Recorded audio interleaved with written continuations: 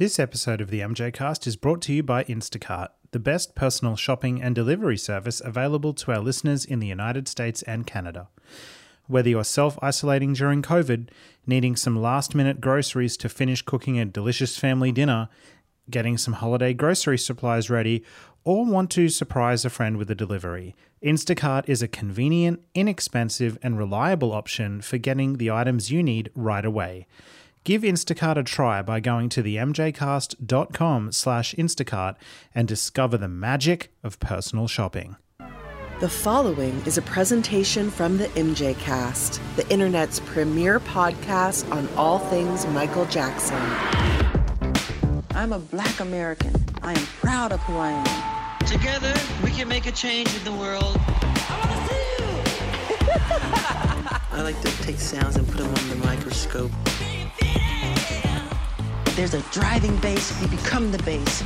Let the music write itself. I don't sing it if I don't mean it. Welcome to the MJ Cast, your source of news, discussion, and interviews on the King of Pop. Hey Q, welcome back to the MJ Cast. Why, hello, Jamin. It is Q from the olden days of the MJ Cast Wireless. I've come back from the olden days, and I'm now in the future. It's been a minute. It's been a long decade of many different exciting things. I'm not sure I would describe 2020 as exciting, but, well, in some ways it has been. The last month has been. Oh my God. Jamin, hello, I'm back. Thank you for having me back. Finally, we've tried this about 57 times. We have. The idea was not to wait 11 months for you to come back on the MJ Cast, but No. we have had a few things lined up, like doing show notes and episode prep together. We've had all of that, like for the history roundtable, which turned out amazing. I was going to be on that initially, and I gave up my place to much cooler voices and better people for that sort of scenario. And we were meant to record last weekend with a guest, but you've had a week of crazy hell, so we luckily got to postpone that guest, so that would be cool. But yeah, we've tried this a few times, and finally in November, end of November, 22nd of November. Crazy. Here we are. And there's been quite a bunch of news going on in the past. Well, we haven't done a regular episode in ages, so there's been like a backlog. Yeah, what is this, like the second regular episode this year? I think it might be the third. Yeah, that's also not intentional either. I would have liked to have done one or two more throughout the year, but things have gotten in the way. So this episode's kind of odd because there's actually This is a real special episode because it's bloody special. Exactly. You're going to rebrand all your specials as the regulars, Normal. and this is a special. Yeah, the normals, and this is a special. I mean, there has been a crazy amount of news going on. So in this show, we won't be covering all the news. That's just impossible. So there's a bunch of things that have happened that we probably won't discuss. One of those being the whole HBO court case thing, which I really am not educated on anyway. But there's great places you can go to learn about all that stuff. So this is not all the news, but it's the most important news from the past few months, I guess. Well, it's also some of the most recent. Like when I first opened up the notes, there was stuff in there from, I don't know, like a million months ago that I was like, oh yeah, that happened. But I'm glad I'm glad you edited some of that really, really old stuff out, because everyone would have been like, what are you jabbering on about? That happened in 100 years ago. Yeah, you're totally right. So unfortunately, though, we've got to kind of begin this episode with something that's a little bit sad, don't we? Yeah, sad news of the last week. That was that happened quickly, I guess, and that was not good news. Yeah, so Bruce Swedien, who was Michael's principal studio engineer, passed away at the age of 86. Incredibly sad. This man was absolutely fundamental to Michael Jackson's solo work. They started working together in the late 70s, I think, for the Off the Wall album. I'm not sure if Bruce was engineering the the Wiz songs. He might have even done that, but they started in the late 70s and worked all the way right through till the early 2000s. And it's such a devastatingly sad piece of news that came out this week. Bruce passed away, I believe, in Florida, which is his home state in the US, and it's still a little unclear exactly what from, but he was diagnosed with COVID, I think a couple of weeks before his passing, so I'm assuming it's that, but we really just don't know for sure at this stage. Do we know if his beautiful wife, Bea, is also sick at all? I'm not sure, to be honest. I know that Bruce's two girls, he's got two daughters. One of them is speaking quite a bit online. I don't actually follow their social media accounts, to be honest, but I think one of his daughters is sort of the place to go to find out the latest on the Swedian family. But yeah, I do hope his wife, Bea, is well. Of course, she must be grieving terribly right now for her husband.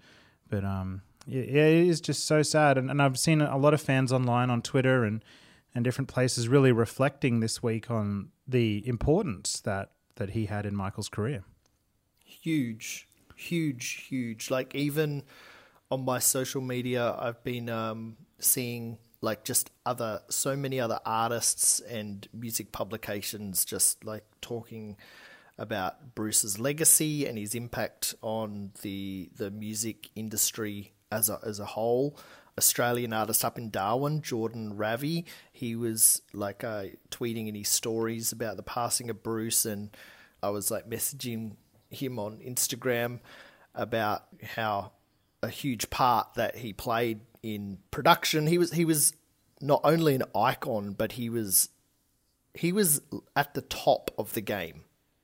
He was like leading the way, and so many engineers and artists looked up to him. Yeah, absolutely. I believe there's a great quote by Quincy Jones where he says something to the effect of never wanting to work with any other engineer, because there's just only one engineer that can do it to the level Bruce can.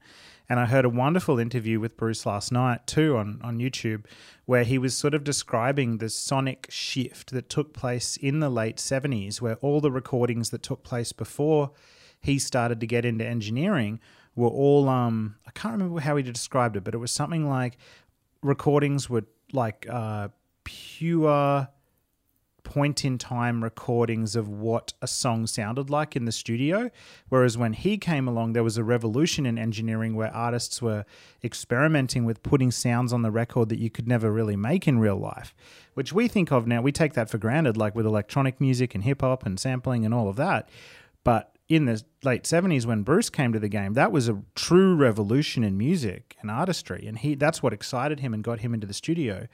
And a lot of people sort of discuss him and Michael and Quincy as being sort of the A-team or the holy trinity of of music, and the fact that they did Off the Wall, Thriller and Bad together as a unit of three is just, I don't know, his legacy will forever be entwined with, Thriller and Michael's absolute zenith as an artist. I also saw a tweet this week where someone hadn't even realised, and lucky I went and I had the CD, so I dug out the little booklet, that he actually even helped do production for the Michael Jackson Unity tribute album. Remember that Latin album that came out back when we first started the MJ Cast? He's credited on that as well.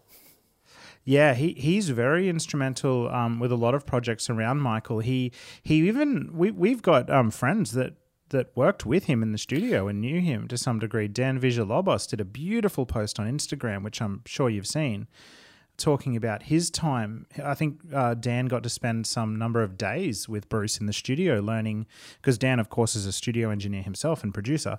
So he got to learn from Bruce firsthand.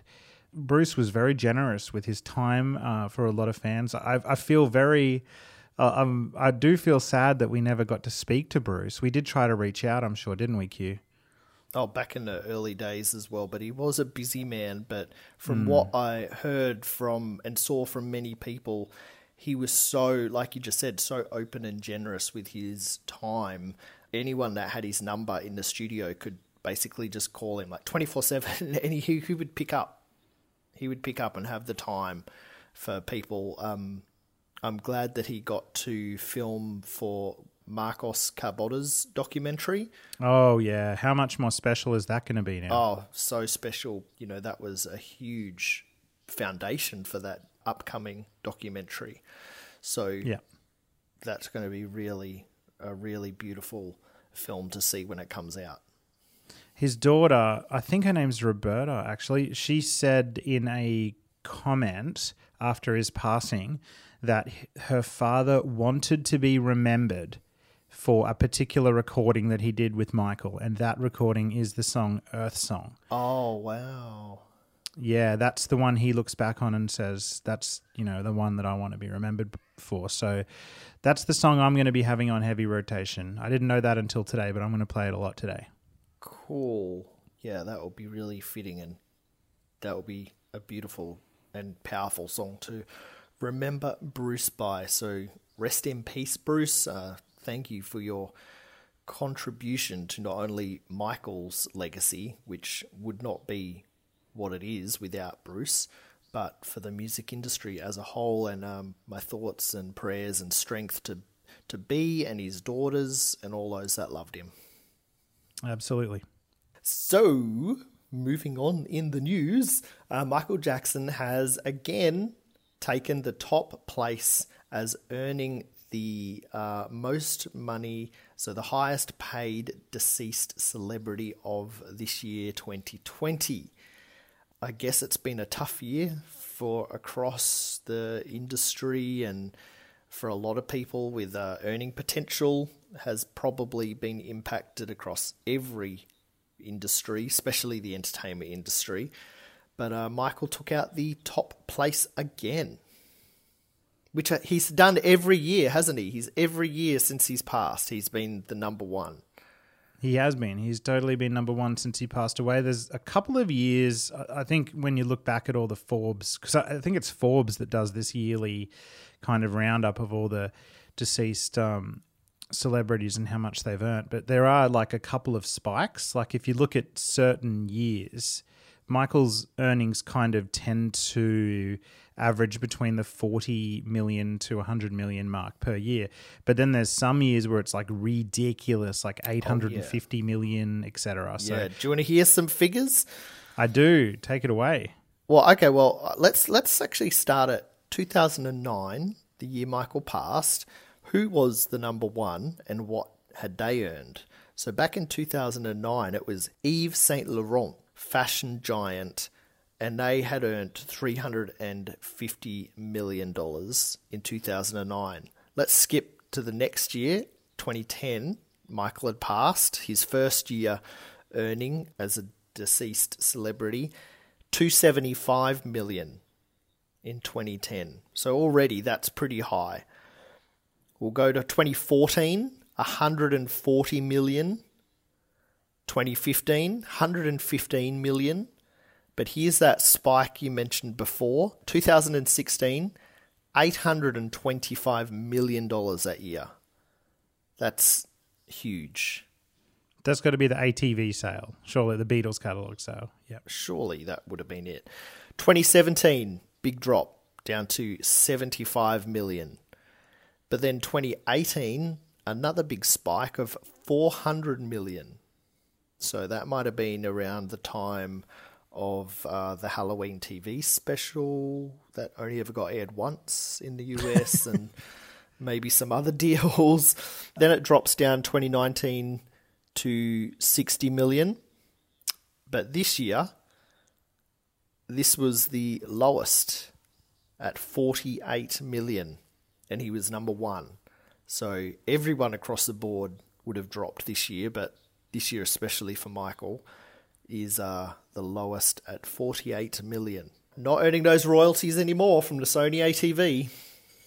No. But what interests me as well there is that's $48 million in the last year, the number one spot off the back of Leaving Neverland, and also not really any good products. Like, that's just $48 million. Like, you know, that really shows us that's kind of like the base rate of what Michael Jackson is going to earn in a year without any products and having major controversy around his name. Like, that's pretty incredible still. And what, they can't afford to remaster his videos and put something out? I know. That's the thing. Don't get me started. So you look at Prince, where the Prince estate has really in the past year fired on all cylinders with, remasters and repackaged Sign of the Times box set things and all kinds of YouTube concerts, and they've really done everything they could really do in this last year. They hit 10 million and Michael's estate did absolutely nothing, and got 5 times more than the Prince estate. So just imagine what the Michael Jackson estate could do if they tried. If they tried. They can't even spell the word try. They can't. Like, History 25, what they could have put out and earned with History 25, other than really cheaply made, badly designed visuals on clothing and masks and stuff like that people are still waiting for. They've ordered and people are still waiting for. Imagine. Dr. Seuss came in at 33 million, and can I just say I contributed quite a bit to that myself as a dad. What, all the books? Oh yeah, we Dr. Seuss is probably Olivia's favourite author, so we bought heaps of them. Excellent. But the Lorax is still my favourite, just saying. Nice. Like, there hasn't been a Dr. Seuss movie in the last year, has there? Oh, I don't know. I don't think so. No. That's for him to be number 2. That's pretty cool. I wonder what licensing he's arranged. It would be a big licensing deal that would help bump him up. I'm pretty sure he's got like Peter Alexander pajama deals and all kinds of things. Yeah. Yeah. Cool. Well, I wonder where Michael will be next year. Yeah, who knows? Maybe the time's right shortly for a new project, but like we've always said for 5 years, don't hold your breath on that one. We'll see what goes on. All right. So, well, you know what? Interestingly, we did kind of get a newish project this year, especially around that Halloween time, where the Michael Jackson estate finally did what we always have asked them to do, and that is to put one of his short films in high quality on his YouTube channel, and they certainly did that with Ghosts. I wouldn't personally go as far as saying it certainly was technically high definition, and let's call it higher definition. Higher definition. It's definitely it's better quality than we've ever seen it before. So I was extremely grateful for that. I didn't really think it was as sharp as we would see with a proper rescan or remaster. I nevertheless really enjoyed watching it. Lee and I sat down. She'd never seen the whole thing before, so it was a perfect opportunity for me to show my wife Ghosts. I know that you play so much Michael on the TV. How on earth has wonderful Lee not sat there with you going, watch this for 35 minutes? I don't know. It's just one of those ones that I don't put on all the time. I don't know why. Probably because it's not been easily available for me to do that. I kind of tend to mainly put things on that are in my YouTube playlist or, things I've got. Well, they had started pulling it off YouTube last year and the year before, I think. They'd started really going to channels and just pulling it off, and people couldn't find it.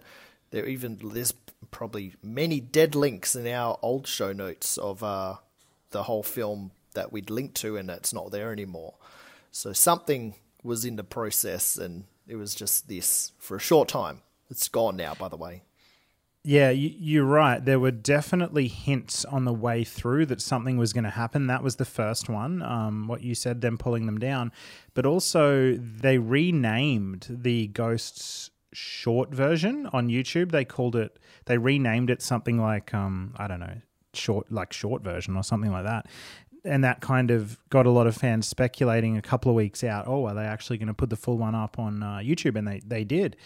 I really, really enjoyed watching it. It was just wonderful to see the color so rich. I got a text from our mutual friend, Paul Black, Yeah, Paul Black. He sort of gave me his thoughts on it as well. I want to read out his text actually, because as we know, he's a film editor, so his knowledge is really useful here. It says, it certainly looks clean and is probably the best digital master they have. Standard definition can look this good as well, and high definition can sometimes look this way also. I would say the only way to get better quality than this would be if they rescanned the 35mm negative in 4K or higher and remastered it. It takes money and time to do that properly. That would in theory make it sharper and add more depth. Some stuff from the early to mid-90s has a smoother, soapy look. Terminator 2 on Blu-ray looked smooth like this for years until until Cameron remastered it a few years ago. So the new Blu-ray looks so much better. So YouTube Ghost could be HD based off an old scan or master, but it does look closer to standard definition than high definition that we were hoping for.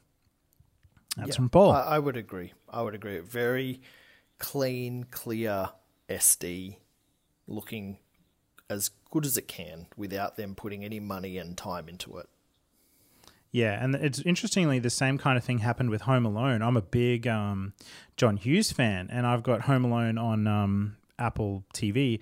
One of the great things about Apple TV is when the studio updates their copy of the movie with a better quality than your version at home, updates automatically as well. And so they always did have a high definition version available. Like Paul said, it had that soapy kind of like ethereal look, kind of like a little hazy. It was still high definition, but based off maybe some kind of old master. But about 2 weeks ago, they updated it with a 4K version. I don't have a 4K TV, actually. I've only got 1080p, but it still looks way better than it ever has before because they rescanned it. And that's the secret. They've got to go back to the old film, the actual film reels, and rescan it all with modern technology and clean it up. Now, that's harder to do than people would have you think. It does cost a lot of money, but also because a lot of that Ghosts stuff, a lot of that has digital effects in it, like very, very unique digital effects like the skeleton dancing. So those digital effects probably weren't created in high definition in 1996 or 7 or whenever they did it. So then you have the problem of having a mismatch between the resolution of the special effect and the actual film. So that's a problem the estate have to try to tackle as well, which is why we probably don't have it in true HD. Yep. Back in 97, they were screening it probably from 35mm in cinemas. So we've seen it as that quality on a huge cinema screen. So just give us that quality to have at home and charge us for it.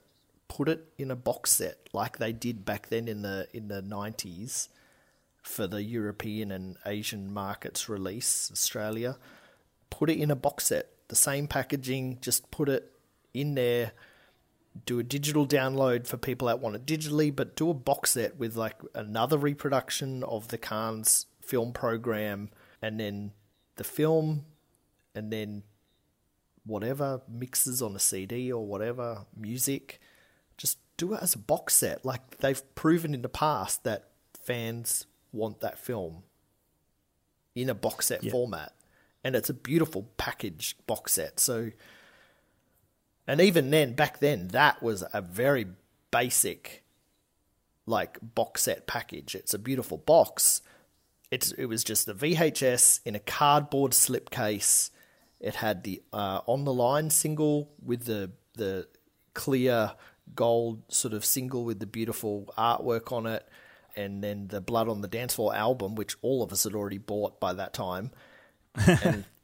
And then the most special thing in that was the program, which was a small version of the large format program from Cannes. So even then, it wasn't like the sort of level of box set like Prince's estate just put out now. It was pretty basic, but it was amazing, and those of us that have it treasure it. Just do it again. Just do it again. That's what we've always said, isn't it? Michael laid the groundwork with the product idea then. Just take that and build on it and expand it and make it better. Like, it's there. The idea's there. And like with the film itself, he wanted that film to be a yearly thing. for Halloween. He was like planning to use that film in like a TV network sort of Halloween special that they could repeat every year. So there's no reason they still can't do that. Like we put it on a TV here because we had it on, I think it was Friday night the 30th, because we had a bunch of kids, our friends' kids, neighbours' kids and nephews and stuff come over and do like a trick or treat in our backyard. We set it up, like spent all week, making decorations and stuff. And then I just quickly put together a YouTube playlist of some Disney stuff and thriller and ghosts, and even a few clips of the animated MJ special that was on CBS or ABC a few years ago, because that whole thing is not on YouTube. Yeah, put it on and the kids were watching it, and some of them were hiding behind the couch because it was scary, and others were like, wow, look at the skeleton dancing and stuff. For a kid, like 35 minutes is pretty long because they were getting a bit bored of it. And the most requested thing for them to watch that night was actually that animated TV special from 2 or 3 years ago. Yeah. Michael Jackson's Halloween. Like kids were like, can we watch that one we watched here those other years with the Michael Jackson dancing cartoon and the pumpkin man and the spider and stuff? Like that was legit the most requested thing that night for the kids to watch. Well, there's certainly a lot they can be doing, whether it be putting that back up on YouTube or whatever. Lots of room to do new things, so we'll see. For those fans who have questions of the Michael Jackson estate like we do, I mean, hey, if you're just tuning into the MJ Cast now, heads up, we like to question the estate. And they love us. They love us. They have got an FAQ on their website that they sort of update every once in a while, and they've recently updated that now to include a few other questions that people had recently asked. I don't know if they actually really go through the list of questions submitted to them and choose them. They might, I don't know, they might just come up with questions themselves. Q, did you have a chance to go through the new ones?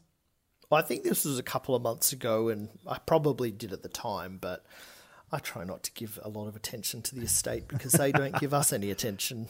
And I don't mean the MJ Cast, I meant fans. They don't give fans any attention, really. Oh, they started to do a little bit more, but a little tiny bit, but I think that's pure laziness, like because they don't want to do the work, so they're relying on other people to do the work for them. Oh, I see. That's your take on it, hey? Oh my God, yeah. Like, hello, Google is their best friend. They don't even know how to use the HD button on image search on Google. That's like, true, yeah. The barest minimum, like, well, here's some footage, cool. Not like, let me go to the archives. Let me go and use my huge available resources and source material. They're using like, what's on YouTube and what's online and what's on Instagram that I can steal and not credit the artists and stuff. Well, I was just going to say, they've recently shared Andy Healy and Paul Dwyer, but no, they haven't linked to them in their posts. No, they never give credit. Even there was a picture that like a fan had drawn recently, like a handmade drawn image. And that was beautiful, that one. Yeah, it was. And I'm pretty sure they did not link to the artist. No, they didn't. They say the artist's name in the tweet or the post, but they don't link. I don't think they know how to. See, I thought after Alicia Yaffe got, she resigned and then has been replaced by someone called John, I thought that they would have improved their social media game after that, but yeah, spoiler alert, it hasn't. No, it's just as bad. Just as bad. It's really not improved at all. Anyway, so they've got the FAQ up on their site and they've got a whole bunch of questions on there responding to. And the first one is pretty much like, we won't go through all of them now, but just some takeaway thoughts that I had. The first question they had was like, why doesn't the estate release more projects? And their response to that question is pretty much just listing everything they've done since 2009. And it's a kind of a weird response. First of all, it's like a novel long to read everything they've done. The problem is, though, that yes, they have done a lot, but fans don't, like actual critical fans, They don't really have a problem with the amount the estate has done. It's more about the quality of the projects. So that was a weird response for them to say, oh, look at all the different things we've done. We don't care. We don't care. It's more, how well have you done each of them? But in saying that, I did like their response to a few questions. One of the questions was about why hasn't the estate also released all of the songs that the fans keep leaking from seminars or whatever? And their response was really good. It was kind of along the lines of, look, the truth is we don't actually think every Michael Jackson demo should come out because they're not in states of completion that he would have been happy with. And unless they're released in an appropriate way, like paired with an album or whatever, it can be a bit detrimental. So I liked their response to that. And I also liked their response to the question about 4K. Why aren't Michael Jackson's films out in 4K? And just like I explained earlier, it's not as easy as that. And they explained that really well with a lot of detail. But the stupidest answers, I think, was the one about what you were talking about before, where they were asked, why wasn't History 25 a thing? And basically they just blamed COVID. And they said, well, we wanted to do it, but we couldn't because of COVID. That makes me so goddamn angry. COVID didn't really start impacting stuff until February or March.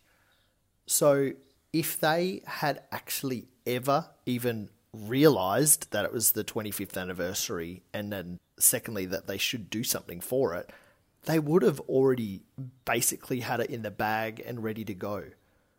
But they had left it up until like, COVID? And then like, now we can't do anything because it's too late, so we can't start a project and release it. It's like, no. If they knew and actually gave a damn, they would have already had History 25 stuff well in the process of whatever to release. Like whether it be merch, box sets, music, remastered videos, concerts released. Like, they're not going to start that in the weeks before everything shut down because of COVID. They would have already had that in the bag, ready to go, like probably waiting final approvals for like packaging or something like that. Yeah, they wouldn't have been able to get it done in like 2 months, like they're kind of saying. It wouldn't have been possible. In my opinion, it was just another Dangerous 25 situation where they just didn't want to do anything and then used COVID as a excuse, which I think is disgusting. If that's true and they're using COVID, a disease that's killed millions of people worldwide, as an excuse, that's just shocking. Yeah. And to see what other artists have done in this time with very limited resources, like tiny resources, so many concerts at home, streaming, putting like videos that they filmed every day of like them acoustically doing a song in their home or their studio or whatever. But then there's other artists that have literally done huge album releases this year as well, like Gaga, and she has video clips to go with her singles. Kylie Minogue, #1 album Disco, and she has videos and she's done TV appearances.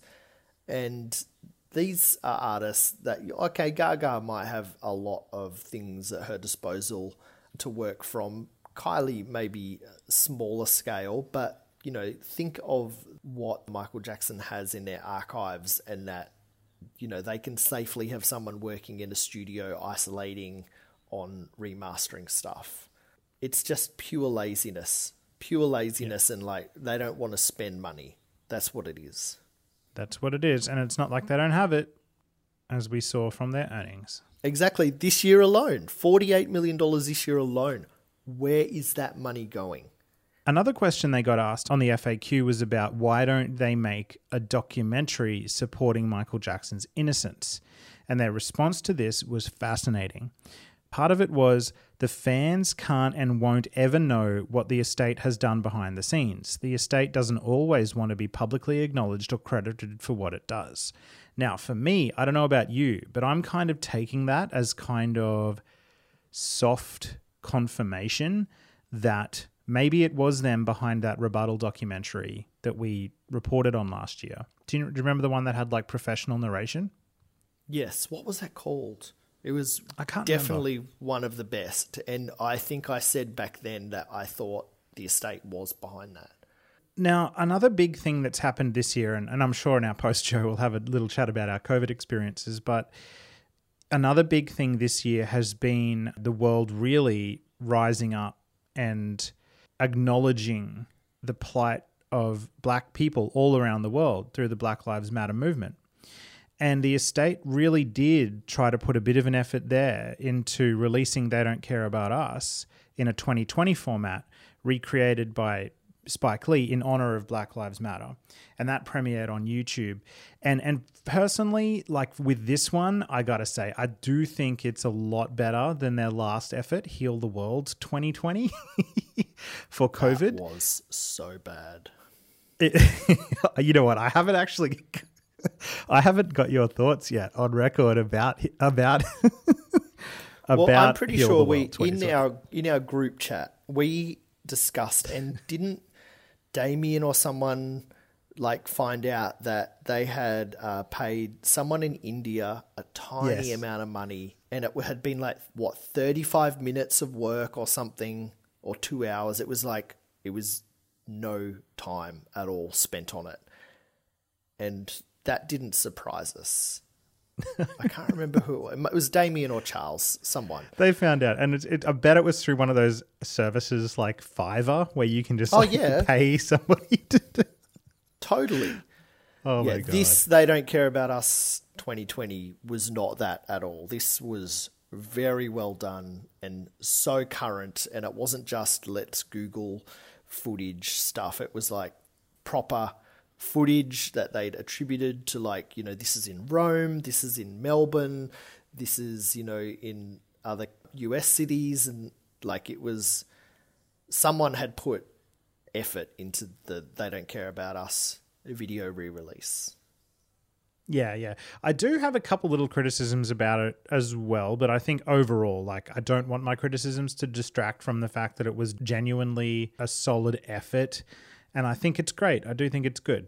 The things that I struggled with about it a little bit are they went with the text at the start of the video that got uploaded to the YouTube re-release of They Don't Care About Us. They didn't go with the original text that Michael had on the video in the day. The All Lives Matter text, yes. Yes. So they went a little bit All Lives Matter at the start, which was weird because really it is a Black Lives Matter video. The rest of it is really, you know, for that cause. So that bothered me. I did love the video blend and split screen idea. I think as a premise for the video, it's great that they blended the prison version and the Brazil version into one. Yep. Every year I teach in Year 11 Modern History civil rights movement in America as a unit of work. And I always make sure to begin the unit by showing both of those songs, each version, and the students analyze them and compare them. And the kids always ask me in class, you know, I say to them, which one's better? And it's always split down the middle, which one, you know, they like more. And so I think it's a great idea that they could take the best of both videos and put them in one. The drawback from that, and of course, because it was mixed in with lots of current footage from today, from, you know, protest movements and different things. The drawback is that there was a bit of inconsistent video quality. So you'll watch footage from today, it looks crisp. And then they cut to the Brazil video of, you know, the Brazil version, which hasn't been remastered. And then it looks really scratchy and kind of gross. So I didn't really like that. But they did what they could. There was some really clever fake camera work as well that I noticed. Like, I don't know if you noticed this bit, but because they've put it in a widescreen frame instead of 4:3, when Michael's on the stairs in that scene in Brazil, when he sort of squats down as a dance move, in the past, they've been able to fit that whole thing in the frame. But in this one, because it's widescreen, they take the camera and they sort of artificially drop it down to follow Michael. Almost like letterboxing, but vertically. Yes, like and they did. Down. They went down, and it was they did that so well, and that's exactly what I think they should have done in Thriller 3D, when famously Michael's head was cut off when he jumps up in the sky and he exits out of frame. They should have done something like that where they can sort of artificially tilt up a little bit and show you that. So, that was great thought that went into that from Spike Lee. Very impressed by that part. But, the last criticism I have from it is that I think they could have gone a little bit harder with some of the contemporary footage. So when they're showing Michael's videos, there is some confronting imagery in there. There was a reason that the prison version was banned. Yeah. There was stuff in there. It was very graphic, very disturbing footage, real footage. Like, these are events that happened. Yeah. Now, so the Black Lives Matter movement isn't a movement that's, not based on terrible, terrible things that are going on in the world today. Black people are dying in numbers that we absolutely should be horrified at the hands of law enforcement. And, footage of George Floyd and things like that, I think it could have made its way into this video and been really appropriate alongside that footage that Michael chose to put in his videos. Instead, it's only sort of got protest footage, which is still great, but a little soft. Reaction footage. Yeah, so that was my final criticism of it. I guess also if they had put things like the footage of the murder of George Floyd or other people, because there's been so many this year, it's disgusting and horrific, people could then accuse them of trying to profit off that. So maybe that's why they didn't. Yeah, they definitely chose a safer route. Yeah. And also maybe because the song has, not even just this year, but in years past, become such an anthem for the movement, and rightfully so. And Michael, I'm sure, would feel quite humbled that is the case, that because it is almost like a protest song, that is perhaps why they have included so much footage of these protests. Yeah, you're right. Yeah. I think so as well. But regardless, I mean, those little drawbacks there are slight criticisms on something that I think was actually quite effective, and it's done well on YouTube. And it's probably, I'm debating in my head whether I want it to be the version that I now show in that unit I of would. work that I think you should, definitely. I think you should show it because you can still explain about is it pronounced the favelas in Brazil in that version and the footage from the prison version. So you can still talk about those because they're still showing. Yeah. I think you're right. There was a little bit of criticism as well from our friend Damien. He was talking about how it was a bit odd how there was sort of like the chanting going on didn't match up with the drum beat that was in there, and it was kind of like off sync. I've only watched it twice, so admittedly that hasn't stood out to me. But I think they've tried to edit in crowds chanting "They don't care about us" from the protests, but they didn't exactly time it up with the music very well. So I'll have to go back and check that out. Well, I think people are chanting, like they're not doing it. Someone's not playing the song and they're chanting along to the song. It's like just a sporadic, real life chant, and that's not always going to be to the studio version sort of timing. I guess. Yeah, Bruce Whittian, he wasn't there at the marches to choreograph the crowd. Yeah, funny. But overall, I agree. This is the one thing that I could actually throw some praise to the estate for doing this year. I definitely think it's worth us acknowledging and sharing. Yep, for sure. All right, Q, let's take a quick break and we're going to hear about one of our show sponsors, Instacart. Now, if you're like me, you've probably spent a good part of the last year staying home with family and being safe around coronavirus. With COVID-19 still affecting all of our lives, there are times when it's difficult or stressful to get to the store. Or even if you're not worried about leaving the house, I know we've all been in that crazy situation when we're in the middle of cooking a meal or visiting with friends and family and we realize we forgot to buy something. You don't need to get in the car and go down and get something from the store because there is a great solution that we're going to talk about today. Either way, grocery shopping is more important these days than it ever has been. With Instacart, shopping has never been easier. It makes personal shopping simple, affordable, and convenient. In most major cities across the US and Canada, you can pick from a wide range of retailers. Do your shopping directly on the Instacart website or the app, and be sure that you're getting exactly what you want. And once your shopping list is finalized, your Instacart personal shopper will jump right into action. If the shopper has questions about your item preferences, they'll live message you directly on the website or by text message. You can keep track of your shopper's progress and have your items delivered in as fast as 2 hours. Plus, Instacart will deliver items beyond groceries. They can also shop for household essentials, office supplies, and, yep, even alcohol. When all your items have been shopped and your driver is on their way, you can select contactless delivery for maximum safety, and your groceries will be left at your doorstep. Just imagine how useful this is leading up to the holiday season. With Instacart, in just a few easy steps, you have all of your home shopping available at the click of a button. Elise has tried Instacart and absolutely loves it. You know what? Sometimes I wish I lived in the US as well so I could try this. I know that as a busy parent, it would be super useful for me as well. First-time Instacart shoppers can also help support the MJCast. Use our special link at themjcast.com/Instacart. Remember that this service is available to US and Canada residents only, and you'll want to be sure that Instacart is available in your city.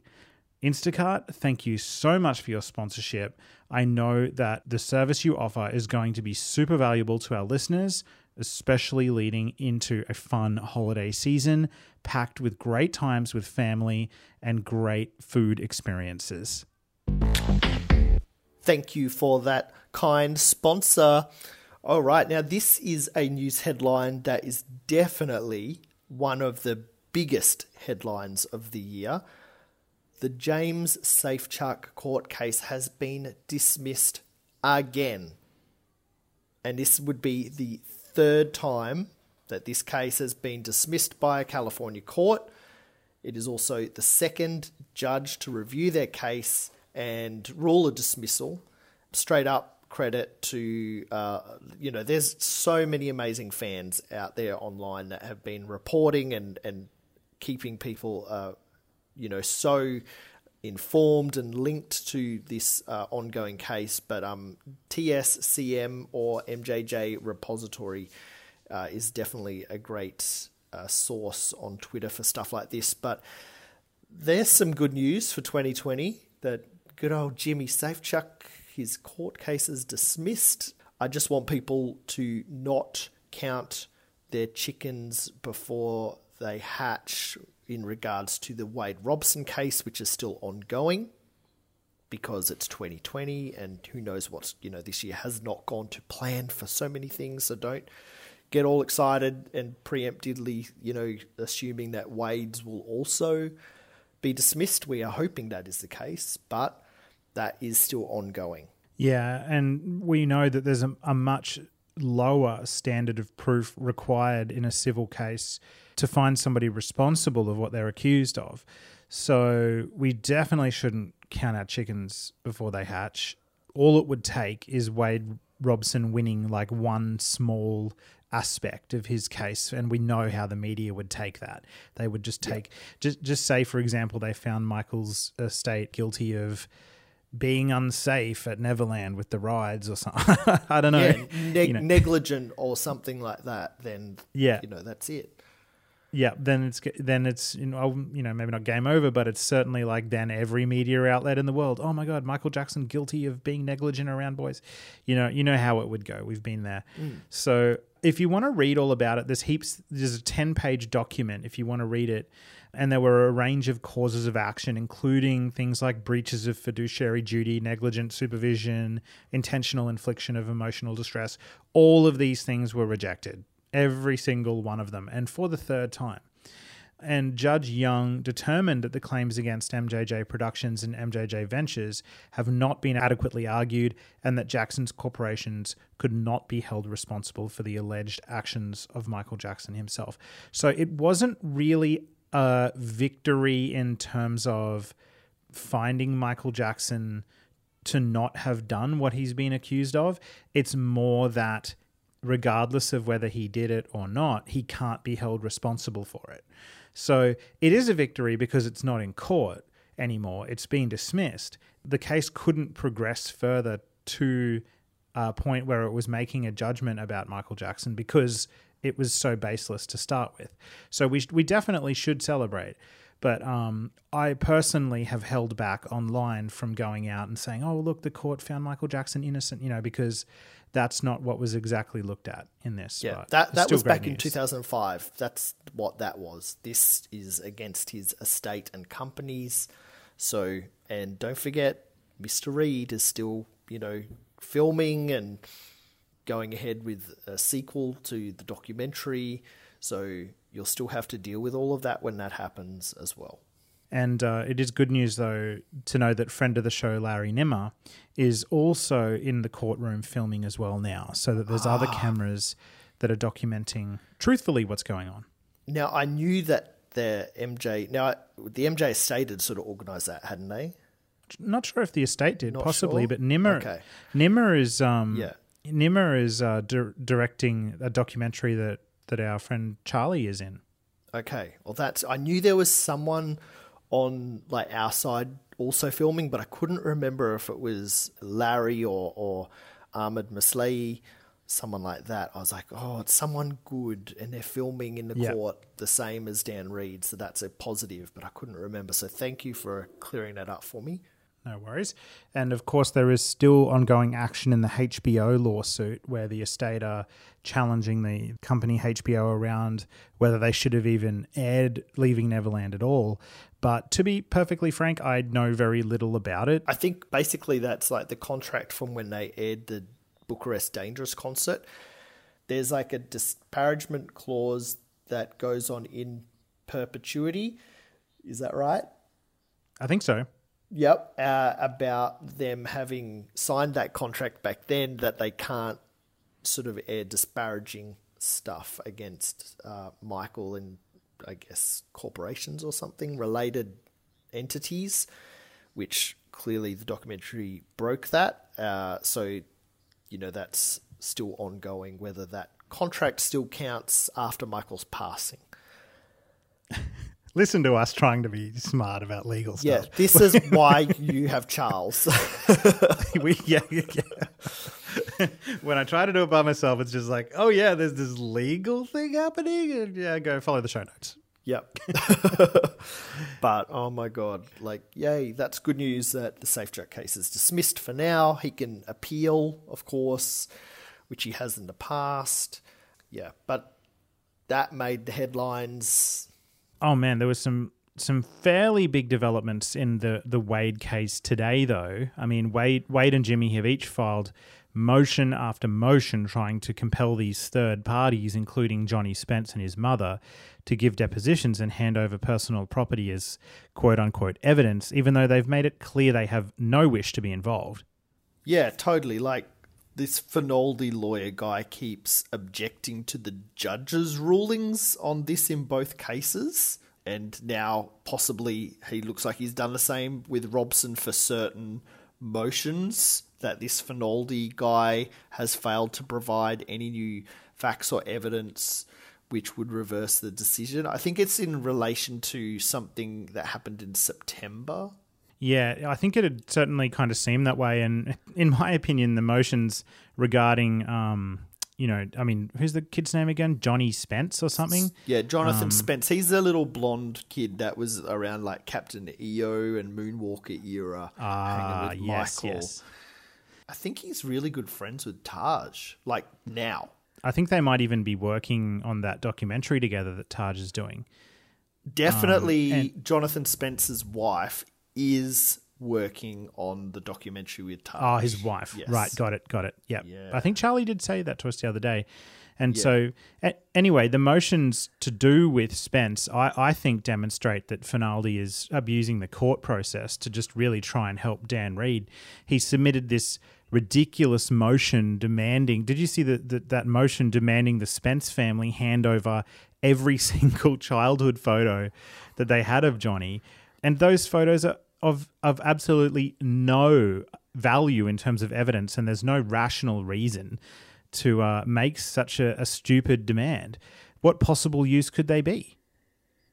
Well, didn't Charles have an interesting theory about that recently when we were discussing this sort of little small development. Yeah, what did he say? Charles said that the reason he could think of for filing that ridiculous motion, asking for all those, like, a whole childhood's worth of photos, was to provide Dan Reed with access to hundreds of free court exhibit photos of Spence to use as B-roll footage in this new documentary that Dan Reed was making. So that would turn Dan Reed's sequel into a live action version of Finaldi's case, which, you know, was just as one-sided as the first documentary.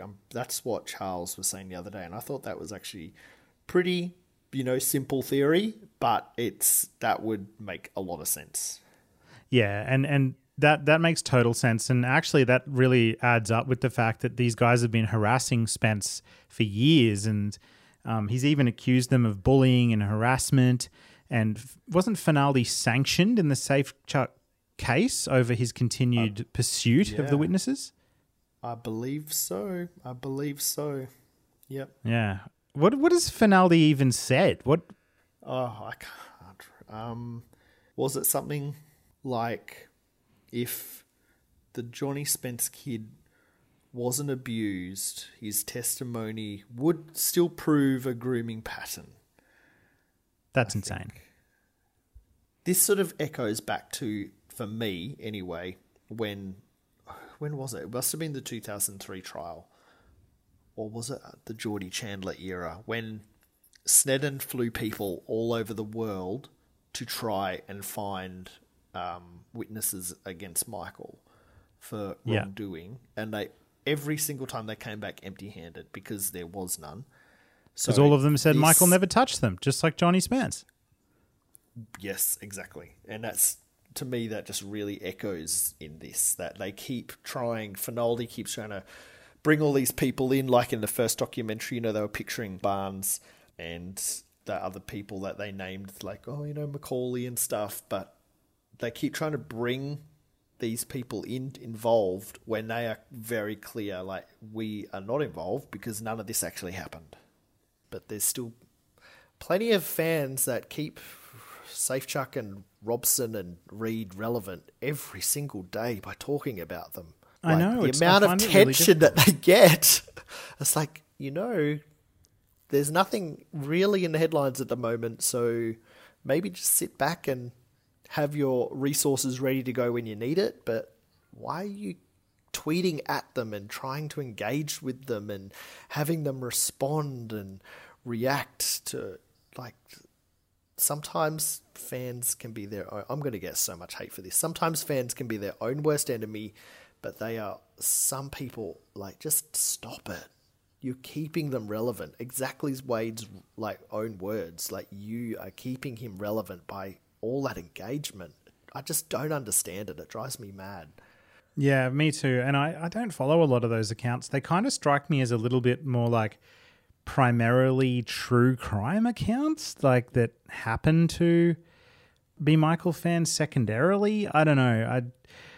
I don't see a lot of discussion coming out of those accounts about Michael's art, and he was a musician. Never. So, like, oh, okay, what? Dangerous used to be called Decade. I didn't know that. I'm like, shots fired. How?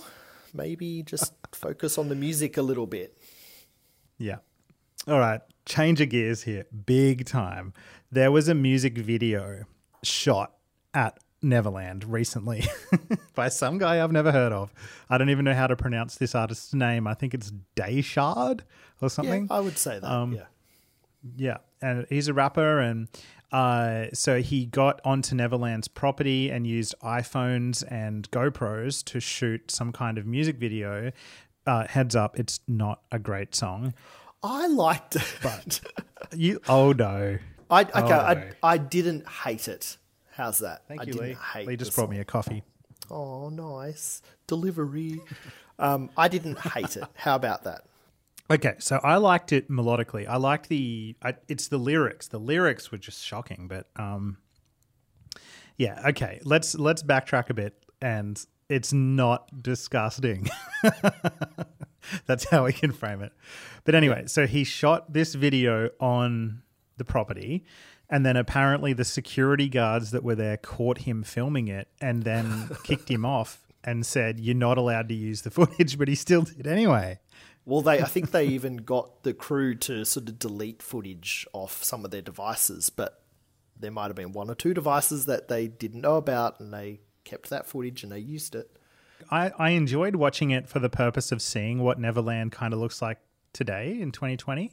And yeah, the property just really is beautiful, isn't it? Even now, that's never going to change. And I do hope I get the chance to go there one day. It makes me wonder, like, if I was to go there and just jump a fence, and I reckon I could get away with it. If they just kicked this guy off and just with a warning, I would take the risk.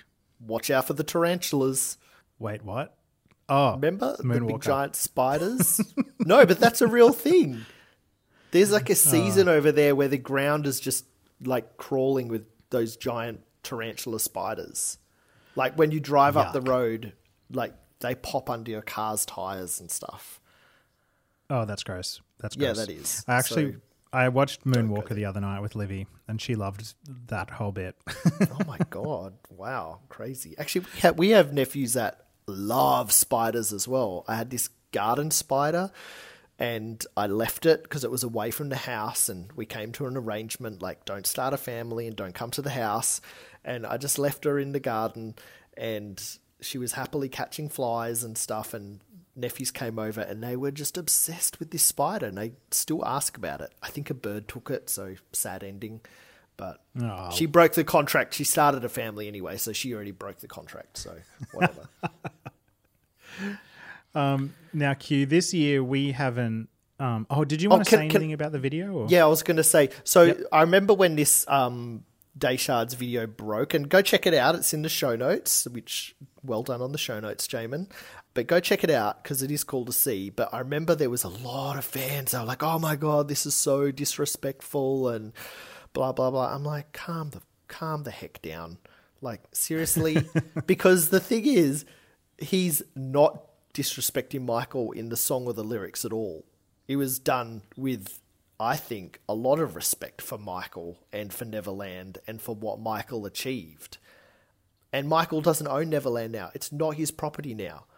Like, disrespectful, I think, would be for them to demolish it and split it up into smaller farms or something. I think that would be disrespectful to the legacy of the place. But I don't think this video was disrespectful. I guess he disrespected the new owners by breaking and entering, but I don't think this was disrespectful against Mike. No, I agree with you. And that's weird to me because you and I and our friends are usually on like disrespect high alert 24/7. And you can blame us, right? Right. And so when I watched this, I didn't get any sense of I didn't even know fans thought this was disrespectful until wow. They love to complain about stuff.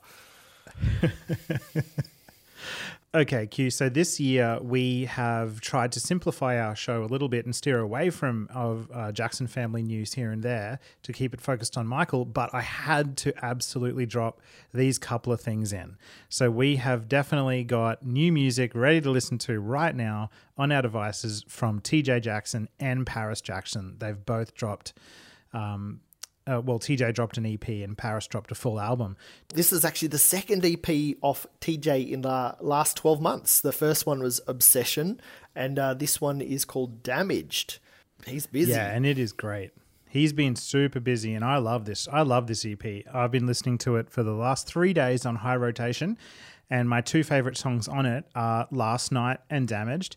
But Last Night, I think, for me, is probably the best. And it's just super duper funky. And I love the retro VHS video for it. And he's just done such a good job. His visuals for this EP, I have to say, are like on point. They are so good. The visuals for like the covers and like just graphics and the videos, like, yeah. He needs to be asked about those. But yeah, so good to see Pretty TJ. He's so beautiful, my God. Even with the man bun? Love the man bun. Love the longer hair. He is just... Oh. Anyway, next up, Paris. Wow. Wilted. What Yeah. what a solo debut album. My God. Yeah, it's strong, isn't it? It is so strong. Like the production on this and just the strength of the tracks for this genre of music. Very good. Like not my usual world pop sort of fare that I would listen to, but for the genre that this is, which can you read your description of the genre? Because it was perfect description. I would describe it as a very subdued, acoustic, pretty, melancholic folk rock Done. record. Nailed it. Nailed it. And it is really, really good. And the video for the first single was phenomenal.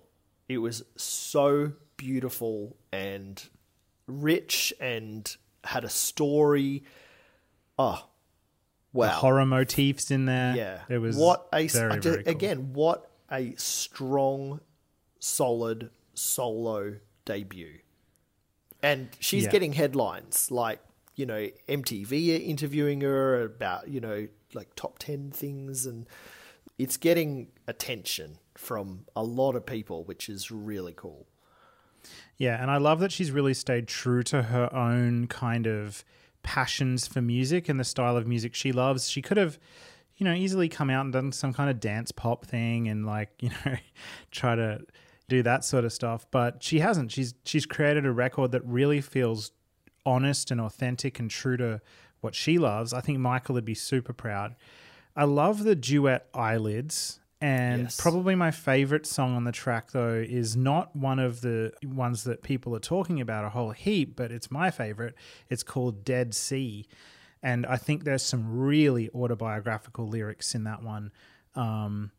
You know, it's just, I won't repeat some of the lyrics now because I just wouldn't do it justice. But, you know, I saw an interview where she was asked about some lyrics, like, you know, what lyrics are you most proud of? And she had lyrics from that song that she was the most proud of. Yeah. It's just, oh man, you listen to it and it's like, wow, she's kind of really intertwining aspects of her difficult upbringing and like the fact that she was kind of so young when the tragedy hit her, and she's weaving that into the lyrics and saying about how that impacts her even now. It's very, very personal, and I would strongly recommend listening to it. It's great. And I think she got number 1 on charts for this album and I did not know first single. Yeah, I'm pretty sure. Like not like general top 100, but in the genre, I'm pretty sure it did hit number 1. That's great. That's great. Yep. Well, more power to her, and I hope she has a wonderful career and one day tours Australia.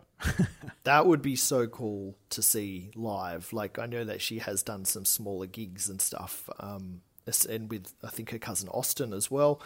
But yeah, to see this stuff live would be really cool. It's really chill, and I think it really shows her musical influences, which, you know, she's got lots of tattoos of artists that have influenced her, and I think this definitely shows those influences. Yeah, and I think something tells me Elise is going to beat us to getting the chance to sing Paris Live. Lucky Elise. Gets to hang Elise out with living all in the cool California. fans, all the cool fans, go to all the cool meetups and things like that. You had a bit of a meetup the other day. Yeah, I caught up with Beck in Brisbane when I wasn't in quarantine. Oh my God, we'll talk about that later. I'm currently in home quarantine. I'm on call for work. I'm allowed to go to some parts of work, but not others. But yeah, that's a day I was quickly in Brisbane and got to actually leave the hotel, which is another cool MJ related story I will talk about a bit later. But yeah, I had a quick little sort of spur of the moment Starbucks meetup, which was very cool. Shout out to Leprechaun Jackson, TikTok sensation. Nice. So in other MJ fan news, a cool website has launched. This is a long-awaited one. You would remember that years ago we had a guy on the podcast, Q. You and I spoke to him, Greg Spinks. He was the former founder of Maximum Jackson, and he has had a bit of a hiatus for quite a few years, but has recently launched a brand new forum, something that he's been working on for a really long time. It's called Behind the Mask. You can get there at behind-the-mask.net. And it is a beautifully laid out Michael Jackson forum that looks great on desktop and mobile, but it is wonderful. And what I love a lot about it is how organized it is. Like, we all know that Twitter, although very useful for getting people's opinions in the moment for when things are happening, it can get a little bit noisy, right? And disorganized, especially when you want to go back and look at something at a point in time or see a focused discussion on something. So that's why forums are really good. They're a little bit old school, but the benefit of them is when you log in there, you can have a focused discussion about different news topics and albums and songs and all kinds of different things. And he's just done a really beautiful job building it out. So highly recommending people go there, check it out, sign up, have a chat with other MJ mates online. And I guess, Q, the beauty of forums is the relationships, right? Like, hugely. All of our friendships came from them. All of our friendships. We were all like forum mates. I think this will be like a really positive thing for older fans that have the nostalgia for the fan forums, where they would go in and, you know, what's people discussing today, or start a new discussion on this new thing that's just happened. And then the conversation, I think nostalgia for that will be high for people that missed the really good forums like Max Jax used to be when Greg and the team ran it. And then also I think the new fans should really check this out, because they didn't live in the age of fan forums. So they actually don't even know what that experience is like. They only know the Instagram, the direct messaging, the Twitter and the Facebook, stuff like that, the YouTube. They don't actually have that experience of community and family that can come from the communication and the discourse in these fan forums.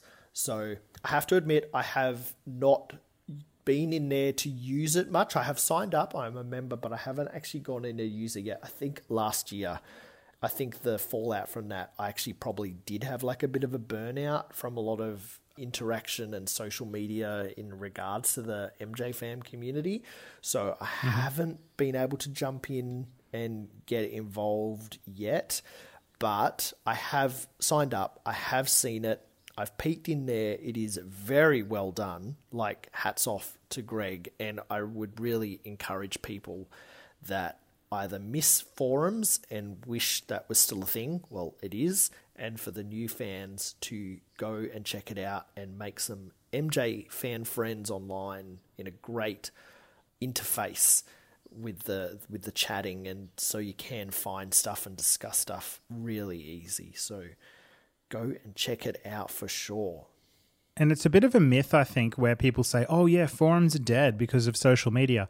I don't actually believe that, because I'm a huge Apple computer, tech nerd guy, and I go to this forum, macrumors.com, and it is just like ridiculously pumping. Like, so people are commenting there all the time. Like a new piece of news will drop.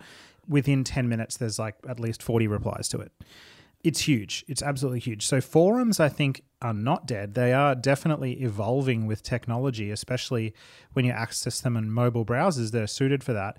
It's just a matter of a community building around it and it updating frequently with news, which is what Greg is doing. He's dropping news on Twitter, linking from there to the forum. It's all happening. Just got to get involved and go there and start building friendships. Yeah, go talk about listening to the MJ cast and what gets discussed. Great place to go and talk about that sort of stuff. What I think would be cool is if somebody started a thread there, and maybe I'll talk to Elise about doing this if somebody doesn't start it, but just not an MJ cast thread, but maybe like a Michael Jackson podcasts thread. And yes. And every time a new episode is dropped from any podcast, somebody puts it in there. And then how cool would that be? Yeah, and then in that discussion, you go, cool, wasn't that awesome on the Black Jackson Estate podcast when they were talking about, history and the tour and the songs and stuff like that. Yeah. Cool. So, on to the real meaty part of our discussion today. We've got a few little topics here, one of them about leaks, one of them about new MJ remixes that have come out, and then some new podcasts. Let's kick it off with leaks. Holy crap. I can't think of a busier few months in the Michael Jackson fan community for leaks than the last 3 months. Yeah, there's been so many that, honestly, I have not caught up with them all. There's a few that I was very sort of, okay, I'll say excited, but I was just, I guess, happy to hear these things again because I had heard them at seminar. But some of them I'm like, okay, well, this is just like terrible quality. It's like literally seconds of something that is so unfinished that it's a shame that it's come out in that way. But God, yeah, no holds barred on leaks this year. I know, it's been nuts, and I agree with you. Like, let's actually begin this discussion, I think, by talking about how some of these things are coming out, because these aren't leaks where I think only one of the ones I'm about to talk about is a proper, CD quality leak, and it's the a cappella for I Like the Way You Love Me. Every other leak that's happened is very clearly somebody sitting in an audience at a seminar and recording something on a device, and that's how it's come out. A jerk. A dickhead, a total jerk. Fuckhead. Oops. A heckhead. Don't worry, we have an explicit tag for a reason. Yeah, that reason was me. yeah, it's so true. I was like, why is he still marking this podcast as explicit? I'm not even like on it anymore. I just, it really pisses me off. This is part of the reason why I think that, and it's a bit of a hardline stance, and I know many fans will disagree with it, but this is why I think that even collaborators probably shouldn't be playing this music without complete permission, because when people do, even if they have completely noble intentions, like just to talk about Michael's art, there are idiots in the audience who are going to do this. And now, like, to be perfectly honest with you, if you don't like hearing bad quality leaks, just don't click on any of the links in the show notes we're going to talk about, because part of me wishes I hadn't. If I didn't do this podcast, I wouldn't have listened to them. I only listen to them because I want to be able to talk about them with you guys. But truly, I would prefer to not hear something in bad quality and wait years, if it takes that, to hear it in good quality one day, because this kind of just ruins the experience of hearing it well. For sure. That's my view on it. So there's been some leaks. The first one we'll talk about is a very early version of the beautiful Dangerous Era song, Someone Put Your Hand Out. I love hearing demos because we get to hear a work in progress version of the song and what it was like and how it grew.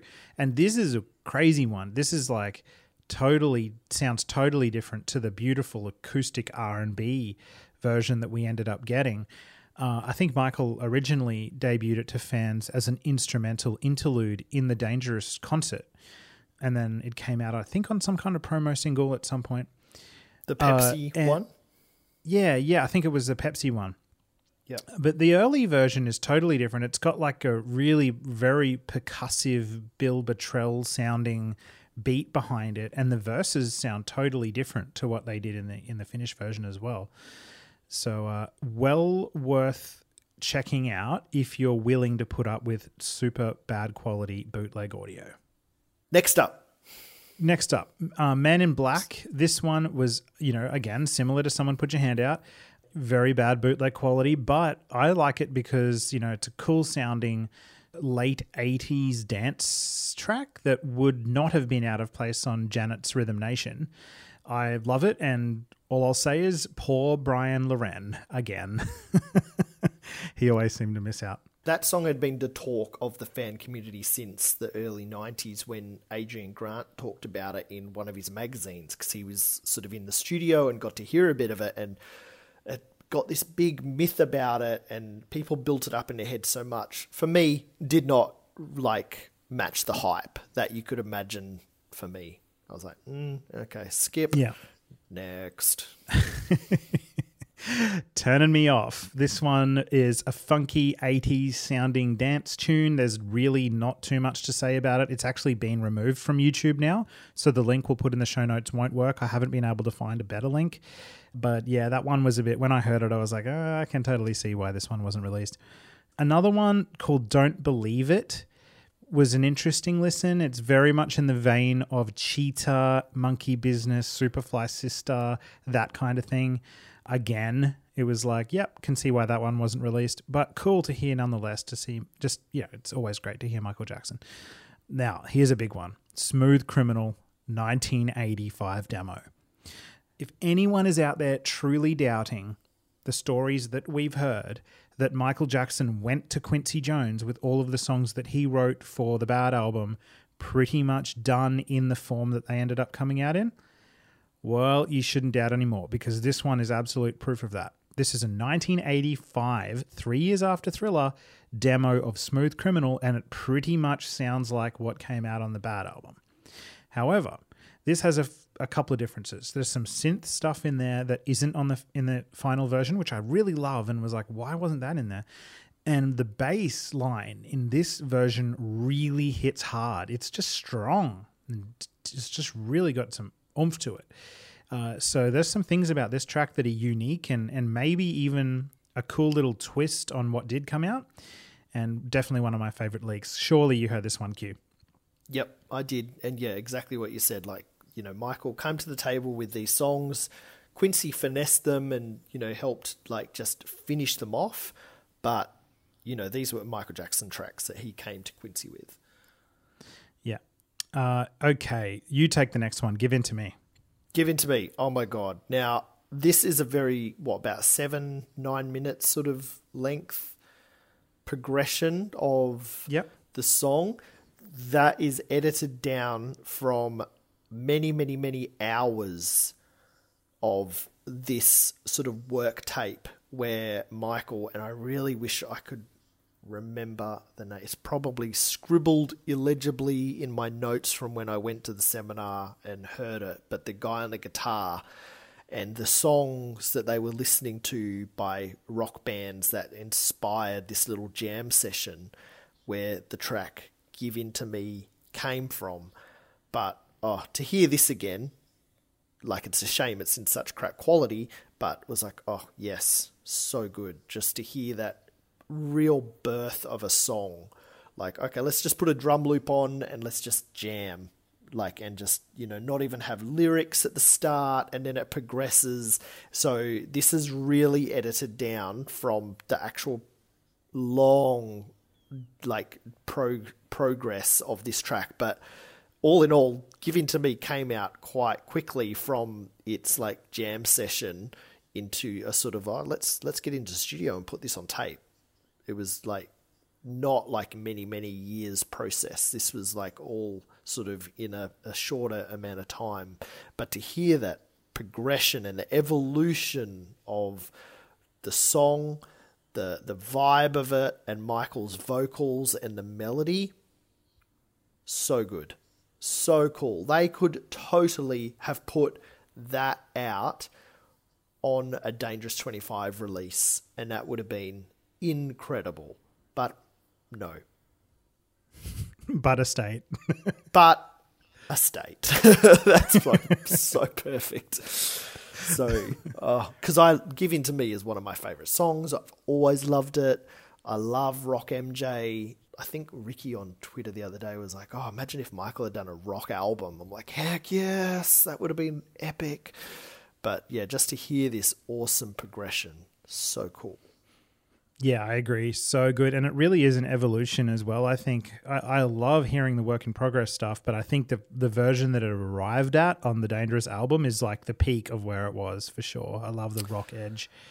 Yeah, I would have really liked it even a bit more acoustically. Like, I would have loved a rock version, but then like a real acoustic rock version I would have also died for. That'd be, oh man, imagine MJ Unplugged doing that song my acoustic. God. That would be crazy. Yes. Take my money. Oh, God. I have no money. I am poor as heck. Thanks, COVID. Me too. Thanks. Home Alone. All right. So I Like the Way You Love Me. A cappella version. This is the only one that came out in really high quality. And yep, love the leads, love the harmonies. We've all heard the song. This is like isolated MJ vocals. Gotta say, still not a fan of the key changes that go on at the end of the song. Skip. Why did Michael like this song so much? This was on his note in the room he passed away in, saying that he wanted to finish it. Well, I don't know. Maybe he would have worked on it and then go, oh, yeah, I need to dial this back a bit and just reset. Yeah. And, okay, this is the basis, but then it could have came out finished and sounded completely different and decent. Very true. Very true. It's not one of my favorites. You take the next one. Wow. Okay. Now, if the MJ estate released only one more thing and then they called it a day, I would want it to be Faces as it is, untouched, the whole thing. Just give us everything you've got on this song, on this track. Just give it all the pieces just as an EP, and that is it. And I would be satisfied. When I heard this song at Brad's seminar, I was just blown away. It was meant to be with Nelson Mandela. They had never recorded, from what I remember, any vocals, any speech or anything with Nelson Mandela, but this was meant to be a song with Nelson Mandela, and it is the most powerful and moving and loud, and you just feel it, song that Michael possibly had ever worked on. It was so inspirational and so beautiful and so powerful and so black and just incredible. Oh my God. To hear this again, I was like, yes, it is as good as I remembered it. It's such a shame that this has come out in such horrendous quality because it does no justice to what this masterpiece is. And I worry if Michael had worked on it a lot more, how he would have changed it, because already it is so good. And sometimes Michael maybe overproduced things like, okay, cool, here's the song.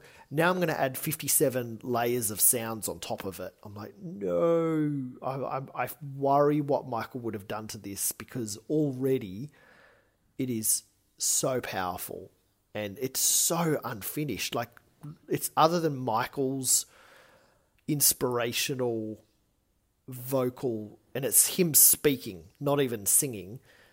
Other than that, it's just this incredible percussion that is so powerful.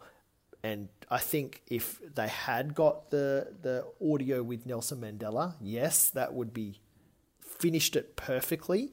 But as it is, I would pay for this.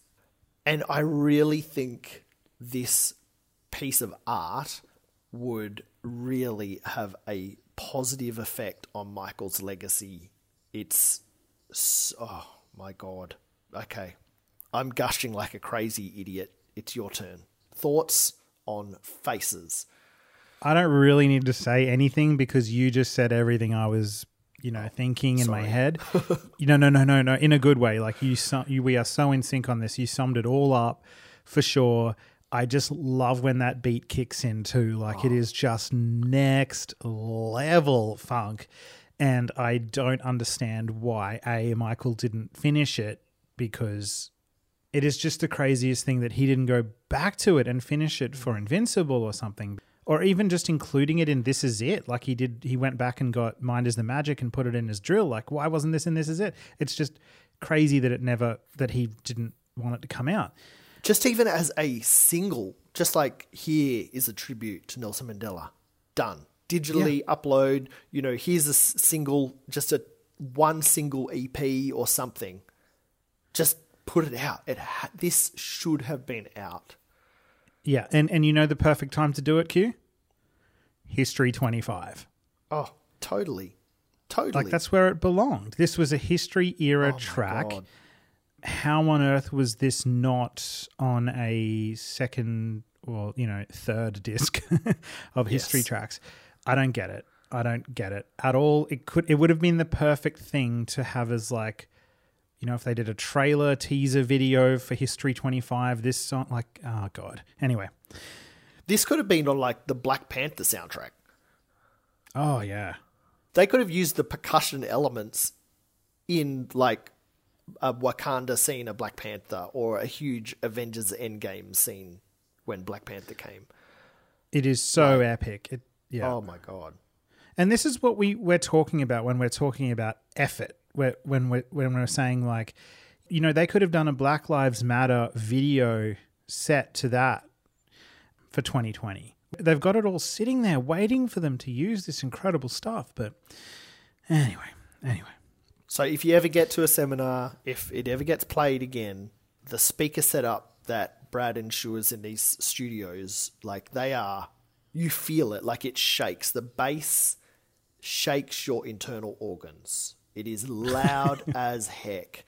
And it is so emotional to be feeling this track through your cells as it vibrates everything. It is incredible. It is an absolute experience.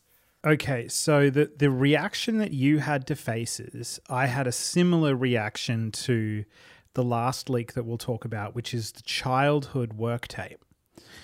See, I've never been to a Brad Sundberg seminar, Q.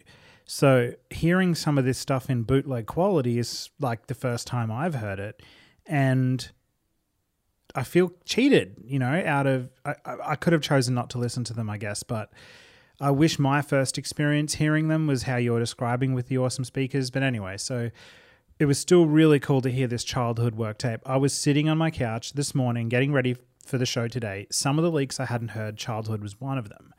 So I put it on after I'd heard like Turning Me Off and Don't Believe It. And I was kind of, they're okay. And then this one came on. Lee and Livy are at the table eating breakfast.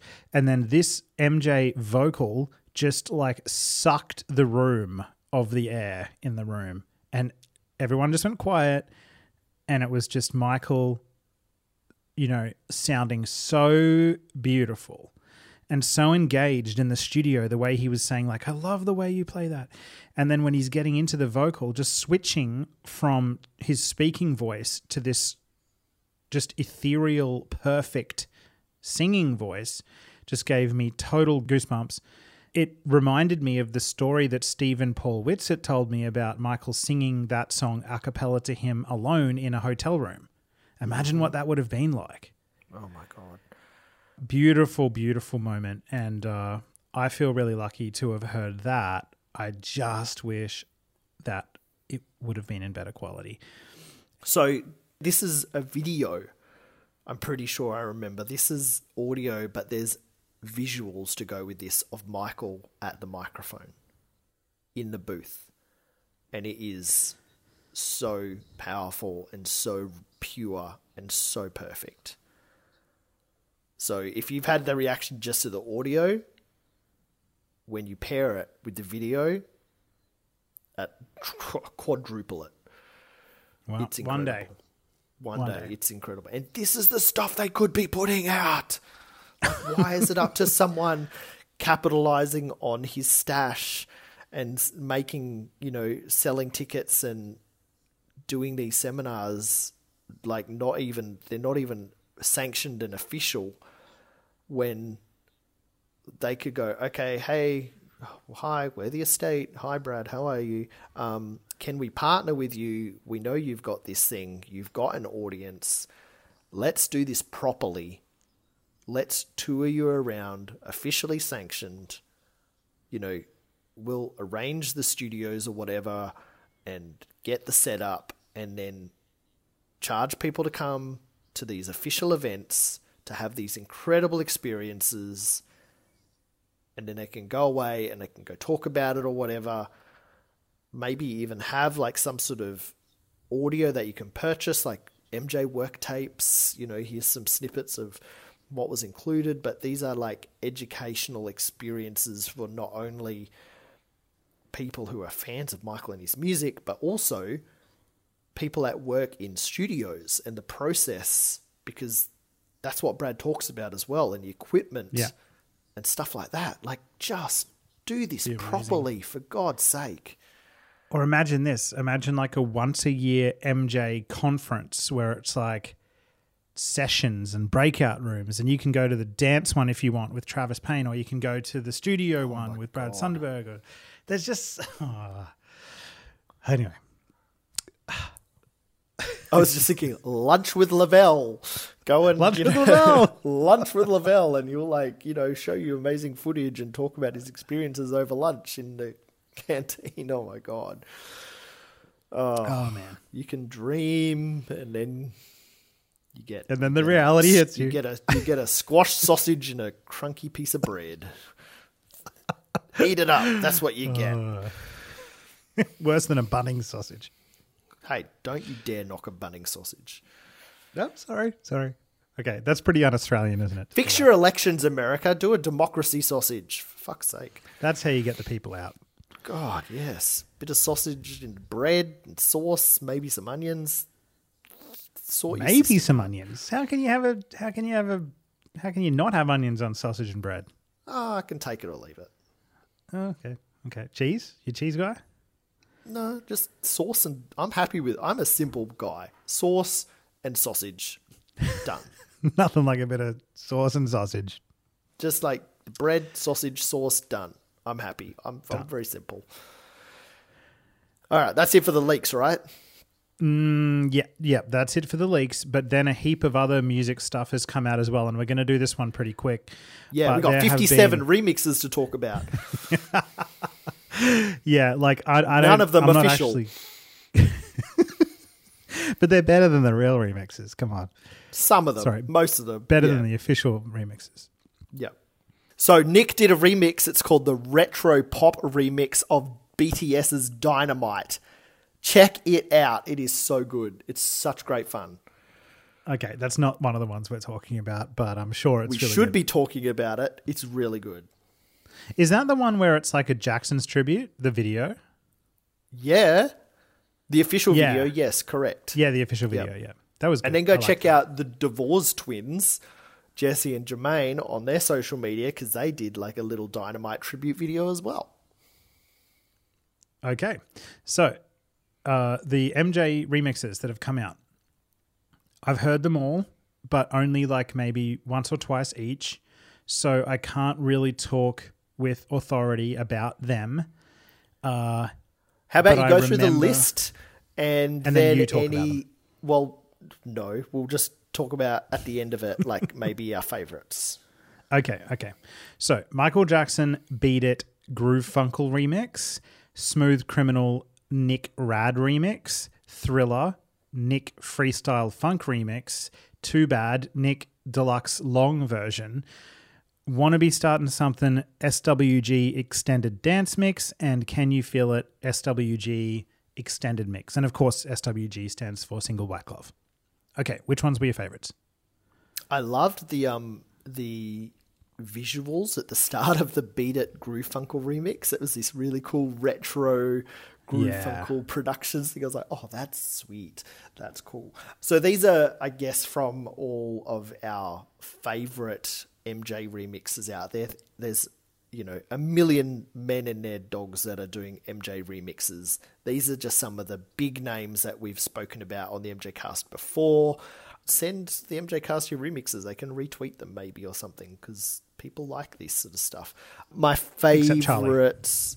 Yeah, he does not click on these. My favorites would be... The Beat It one was good fun. I'm a Beat It fan. I know that a lot of MJ fans, over Beat It, but I still like it. The Too Bad one was pretty cool because it's like quite close to the track. It's like an extended one, and then at the end there's some pretty cool unused vocals. Like he's like, enough, and like that's really cool how he's worked that in, some guitar stuff. So the Too Bad Nick Deluxe one is cool. Probably my next favorite would be the Can You Feel It lyric video, the extended mix.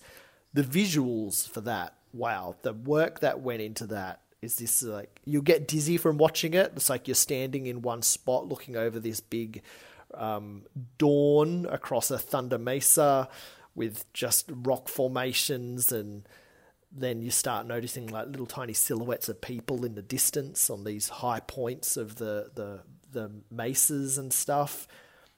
But like, yeah, this was a really cool tribute to the song, and to have those visuals of the lyrics, you go, yeah, these are really powerful lyrics, and the lyrics of this song are very underrated and underappreciated.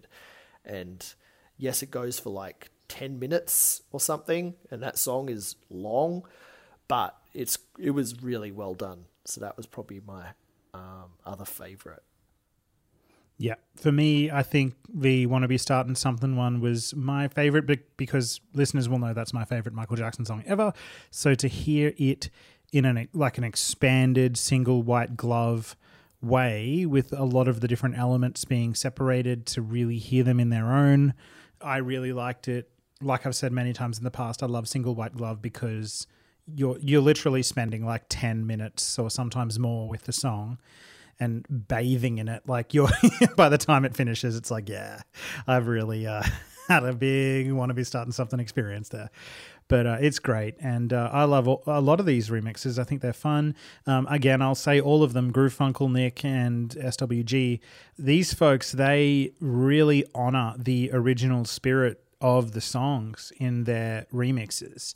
They mostly use, well, exclusively in terms of SWG, but they use the original multi-tracks to go and get the original stuff and rearrange it in a different way to give you a different experience with the songs. So I love that about them. Yeah, certainly Wanna Be Startin' Something has been probably my one on heaviest rotation out of this lot. I think the Too Bad one, the Nick one, it came out a long time ago. This is just sort of a longer version of the one he'd released a long time ago, but the others are new. I just want to say, I wish when they did these mixes that they, yeah, sure, here's your 10 minutes of, Too Bad and Can You Feel It and stuff like that, but do a little radio edit, please. Because sometimes I just want to move to the next song. I want to hear, what's the next one? What's the next one? And I was like, oh, great, I still got 6 minutes to go. Like, yeah, that's it. That's cool.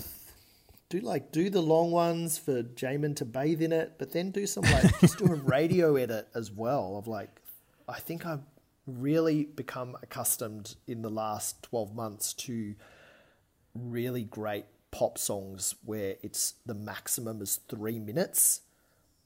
Like, this is if you're going to use this song in, competition, regulation, no longer than 3 minutes. And I've really become accustomed, and I'm really loving to that, because then I get more music in my time. And sometimes even Michael was guilty of this, like, oh, cool, let's do a song. And it's like 400 hours long.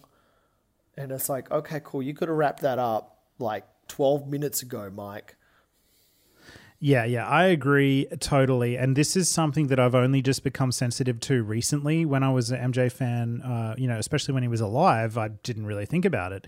But now I'll be waiting in the car, and I'll play You Rock My World, and I can't wait for the intro to be done. And Black or White, I can't wait for the intro to be done. I just think, yeah, even, I don't know how fans that were listening to those songs then when they were coming out felt about those big long intros, but certainly now I just wish, I definitely prefer the radio edits to those songs for sure. And it's not just Michael, like even one of the things that came out of the recent US election, Diana Ross shared an amazing video after Biden won the election, and it was like a brand new day from The Wiz with the vocals, I think her vocals, and then it was this new choreographer just like filming in the streets with this amazing black cast dancing. And I was like, oh my God, I haven't heard that song for ages. So I went and found Brand New Day from The Wiz and put it in my Spotify list.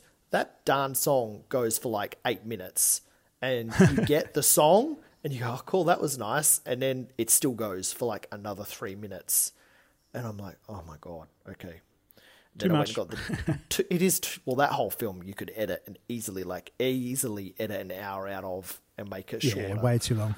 Painful, oh my Lord. Actually. Yeah, but so I went, okay, cool, let me go get the solo Diana version because that's shorter at least. Oh, and did you see the Single White Glove teaser video? I saw a teaser video. I love the visuals of it. That was cool. So is this something new or is this for like an anniversary or something? Yeah, I think it is Thriller's anniversary. The estate's kind of been tweeting about that over the past few days. So I'm guessing that SWG has either used their existing 35th anniversary Billie Jean remix, or actually the video says it's newly mixed and mastered, but it's going to be coming along with a new 8-minute short film that they've put together for it.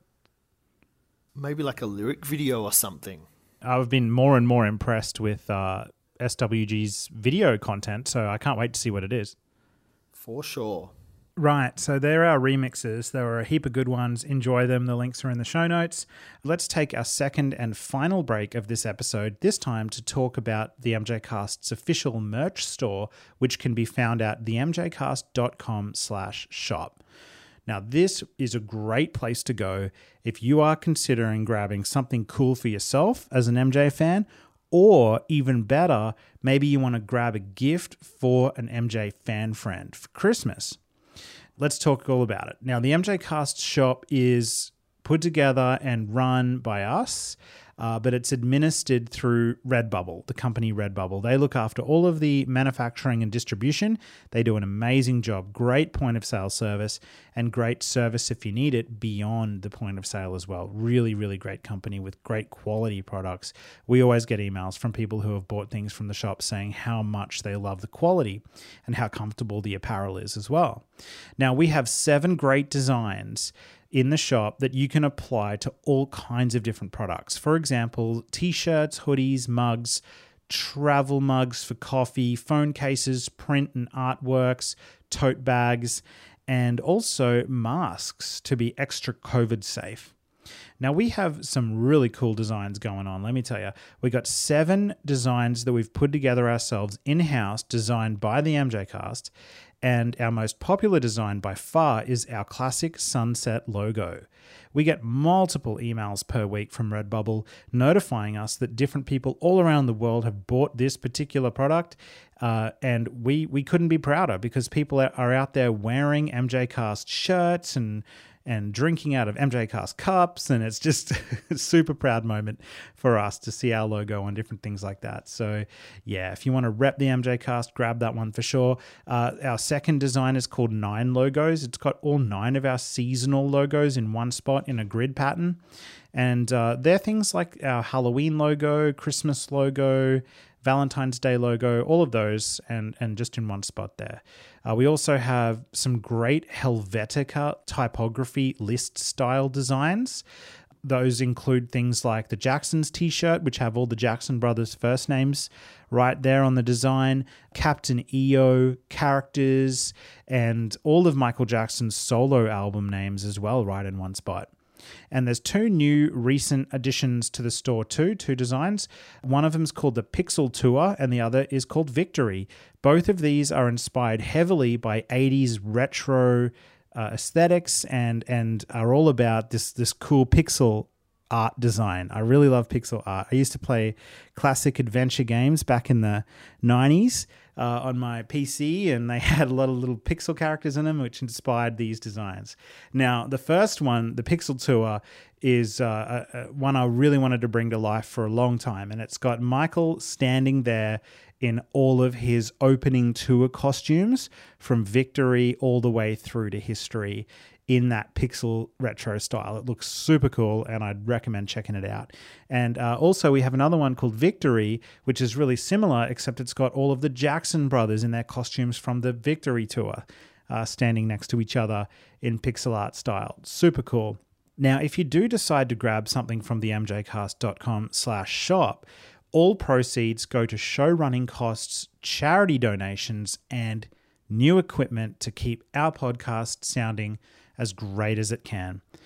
Running costs have increased a lot over the years for us.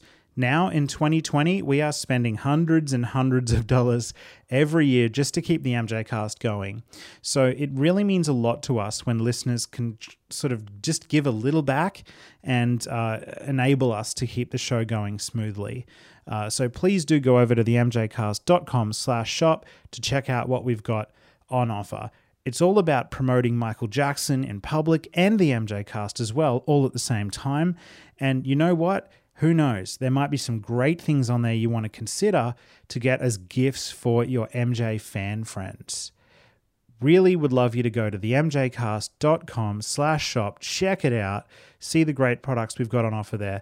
Thank you to all of the listeners who have already bought something from there and helped to continue supporting the MJ Cast. Thank you. We do still have a couple of things to talk about. Not only have there been lots of leaks this year and lots of remixes come out, but the MJ fan community is super duper lucky because this year we have received 4 new Michael Jackson podcasts.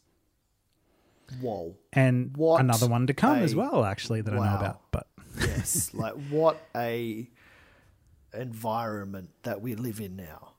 What content we get. Oh, incredible. Can I talk about the first one? You talk about the first one.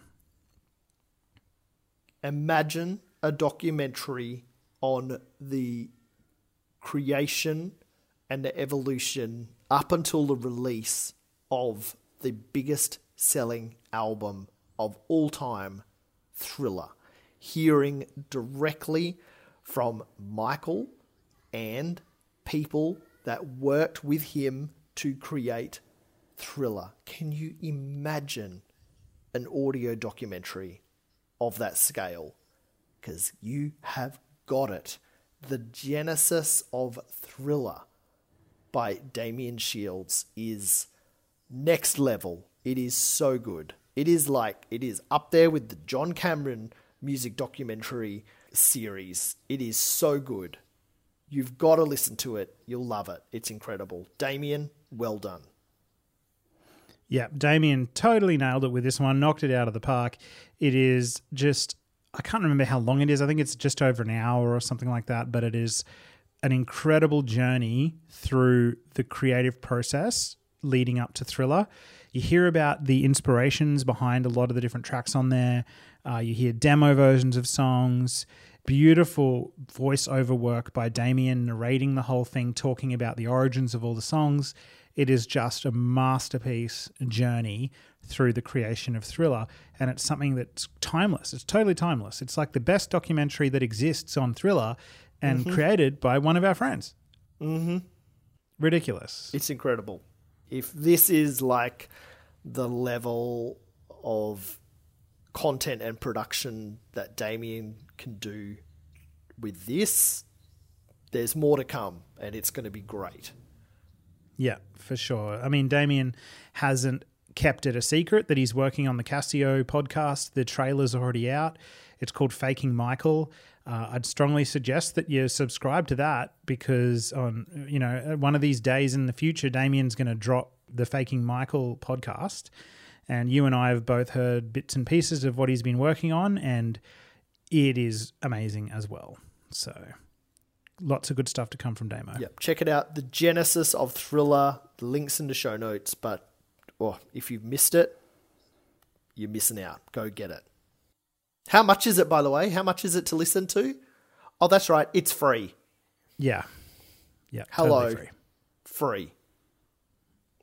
All right. Next up. Go for it.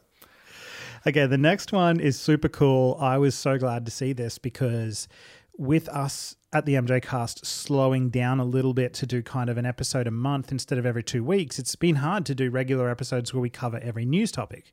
Well, there's a solution for you as a listener because there's a great new podcast out called MJ News Digest. And this podcast is done by a UK guy, and his name is Tony. He does a really good job. There's short podcasts, which is nice. It'll get you through your drive to work and back, one sitting kind of thing. His latest one is a retrospective kind of news piece on the passing of Bruce Swiddy, and I think it only goes for 10 minutes.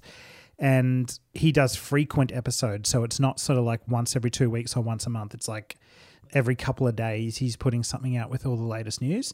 So I'd strongly recommend to subscribe to this one to get your MJ news fix on the regular. So is this a companion podcast to the YouTube channel, or is it the YouTube channel audio put onto podcast platforms? No. So what it is he's got his YouTube videos, which are not his normal YouTube videos are not going into this podcast feed, but so the episodes he makes for the podcast feed, he also puts onto his YouTube channel. But there's sort of two different things he does now. He does his YouTube videos and then podcast news updates. And so the podcast this is on like go to Apple both. Podcasts and that kind of thing. It's everywhere. That's so cool. Spotify. I did not know about this. Thank you for that. That is, because I knew the YouTube channel and have enjoyed some of those. I encouraged him to do this. I was like, dude, you got to do this. Tony, and he did it. Coming through. Excellent. Hey, new listener, Tony. Thank you very much. Yeah, Tony's the man. And he also, the cool thing about Tony is, it's kind of funny, but he doesn't just give MJ news updates. He kind of gives news updates on the goings-on of the Michael Jackson fan communities. Oh, I remember. Oh my God. Yeah. So sometimes when there's controversy and blow up, he covers it. Overreaction, hello. He covers it, but the cool thing is he goes and talks to the people that the thing happened about. So an example of that would be the Loving Neverland documentary that came out on YouTube, which has some really great things about it. Absolutely. Don't get me wrong. There's some really, really good things about it, and I can't wait for the second version. Yep. But we kind of got into a spot of trouble because one of my friends on Twitter was talking about it, Ashley, and didn't tag the creator. She just made a comment about Loving Neverland, and I just, from my personal account, replied to her and said, just get ready for 5 hours of robot voice, because that's what there is in Loving Neverland. And you were not the only person to say those exact things, by the way. But yes.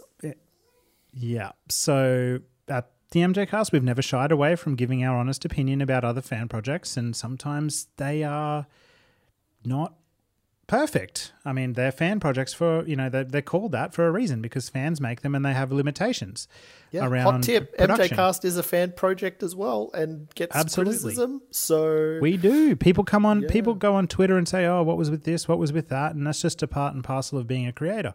So I said that, and then the creator of it took offense and, fired back with some tweets that were, emotional, very emotional. But the whole thing then developed into this crazy situation where this woman in America was abusing me on Twitter, and she created this podcast episode just about the whole situation.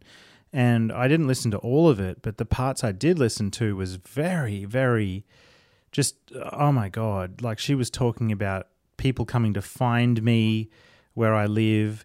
On Twitter, she was calling me a racist and a sexist, and it just absolutely blew out of control. I was actually quite worried, to be honest, for the first time running the MJ Cast around, crazy social media people, and they're out there. It makes me very hesitant to give my real opinion on things, to be honest, on Twitter, because you see what happens when you do that. It just stokes the fire of these irrational, lonely people who want to verbally attack you. They don't even know you. They don't even talk to you. They just go online and want to drag your name through the mud and make threats and accuse you of things. And it's actually really quite confronting. And yeah, that is something that I am not used to dealing with. I mean, Nan, the creator of Loving Neverland, and I have since sorted everything out. We've had DMs and reached a definite common ground, I guess I should say, on the whole situation, and things are looking great, and I'm looking forward to being able to promote the second version of the film when it comes out. And I know the person who's doing some of the narration for it. And can I just say I'm really excited to hear what it's going to sound like, because this particular person cares a lot about, audio quality and making sure it sounds great. So they're collaborating with some really, really good people. Yeah, it was awesome to see that resolution. Yeah, but then you ended up in a whole episode of MJ News Digest YouTube channel with all the tweets getting read out. So if you like Twitter drama, you can go watch that on YouTube. But Tony, the reason I tell that story is because Tony goes and talks to the people where drama happens, so he can include their real thoughts and opinions in the reporting. It is a little bit like sort of dramery, but it's cool as well because the MJ community can be pretty complicated, and following him helps you understand the players in the community and how everything's going. So, yeah, he's good. Nice. But I'm looking forward now knowing that there's this news podcast. That will be really cool, especially because they're short episodes. I can put them as like little buffers between other long episodes now that I'm commuting back to work again. Well, that's exactly what I do. Yeah. Nice work. Cool. Okay, so Kai Dansberg, a big-time German fan. He's a remixer as well. I remember Kai. Yeah, he did that awesome Privacy remix. Oh, man, wicked. Yeah. So he has launched the world's first German Michael Jackson podcast, and it's called Der Michael Jackson Podcast. And they are releasing episodes like rapid fire, like season 1 MJ Cast styles. And they're long episodes, and I don't understand what they're saying in it because I can't speak German, but they sound amazing, the production quality, and I bet all German MJ fans are super stoked to have that one as well. Congratulations, Kai. I'm so happy to hear this news. That's awesome. Well done. I'm very proud of you, man. That's awesome. And this one, everyone knows JD of History in the Mix, but did you know that his YouTube channel is now available as an audio podcast on podcast apps, which is great for me because unlike Damien Shields, who drives around listening to YouTube with his paid YouTube subscription, the only subscription that kid has is actually YouTube, so no ads for him, I can't do that. So I only listen to like audio podcasts, and now the audio from JD's videos are released as a podcast feed, which is really cool, and I'm very happy about that. So well done, JD. Still living the dream. Yeah, that is awesome. I love this show as well. JD's great. He's hilarious. He'll have you in stitches while also giving you the latest commentary on the goings-on in the MJ world. So subscribe to History in the Mix. And then there's another one we want to talk about, but it's totally not a new podcast. It's been around since, I think, when was it? Since straight after Leaving Neverland? Yes, since Leaving Neverland, that is what inspired these amazing ladies into action. We are, of course, talking about the Black Jackson Estate podcast. Now, Jamin, I don't know, last year was a crazy year. Did someone tell us about this and we maybe reported on it in the news, and then I just never was able to, catch up and listen to it? I can't remember, but I feel so guilty that I slept on this for a year, more, and really only in the last couple of months have oh my God, this is exactly what was needed. I wasn't really aware of the show until this year, I don't think. Maybe we heard about it, I don't know, but I think I heard about their Twitter account maybe last year, but I hadn't really listened or heard about the show. And now that I've got it, it's in my feed, and oh my goodness, their latest episode, the one about Randy Jackson, is just phenomenal and hilarious. It all kind of stems around a controversial tweet he made in support of President Trump, and then Janet Jackson's alleged support of his position by a reply that she gave, I think on Instagram, to something he did as well. And it was that was the starting point of the episode. But then they looked into the political positions of some of the Jackson family members and really did a big deep dive into Randy Jackson's personal history and professional history, so that listeners can really understand what he's like and why he, how he may have arrived at that position after so long, and of course a position that they don't support, and neither do I in any sense. But it was an informative episode. It was hilarious and so real with their opinions. Like you said, definitely a welcome voice in the podcast community, and I can't wait to listen to many more of their episodes moving forward. So real. Yeah, if you don't like hearing MJ opinions, like from fans, like real opinions on Michael and, lip syncing and his wigs and stuff like that, then this isn't the show for you, because, like, I always thought the MJ cast was really authentic and real, but ladies of the Black Jackson estate, it is real. And I so appreciate it, and I love them for it. Oh my God, so good. For sure. And we've talked to them already about doing a sort of a collaboration at some point in the future, which is going to be awesome. Yes. Oh, I'm so jealous. I'll come to I'm that sure party. Come to that party, Q. Join us for that episode. And then you need to do a mega catch-up party with the ladies from Black Jackson Estate and ladies from the Janet Jackson podcast. Janet, it's a huge, big Can you catch-up. imagine? That would be the most fun ever. It would be pretty cool. The cousins, the ladies, and MJ cast. Oh my God. But folks, I cannot recommend enough tuning into the Black Jackson Estate. I just finished their history. It was a 2-part episode about the history anniversary this year. I've been playing catch up. I went right back to the start, listening to all of them now. I love it. I love it. I love it. I love it. I just want to hang out with those ladies, but I learned so much. The black perspective was so needed in the podcast community. And oh man, they could have been on your history roundtable. They would have been perfect. Absolutely. Yeah, for sure. Oh, and that's one I'm of the so reasons sorry, I don't think I ladies. knew about them till recently, because had I known about them, I probably would have asked them in For June. sure. Yeah. So, yeah. I would Yeah, have been kind of came like, out of nowhere for us, but we will certainly be supporting them moving forward. massively. Please do a graphic with like all your logos together of the podcasts. Good idea. There you go. There's your little project. I know you love projects like that. But yeah, definitely one of my absolute favorite MJ content creators is definitely now the Black Jackson Estate. And ladies, my love to you, my thanks, my gratitude for what you're doing. I love it. Keep it up. Just keep it real. It is so awesome. Q, Yeah. we are getting towards the end of our show. You know me, I like to waffle on. Oh man, it's been so much fun. But, we all love your opinions. We all love your thoughts of different things. And I know that since the end of last year, you've actually started as well a public Twitter account. You always used to have a private one, but now you have a public one. So if people want to hear from you and hear your amazing, awesome, real opinions, where can they find you?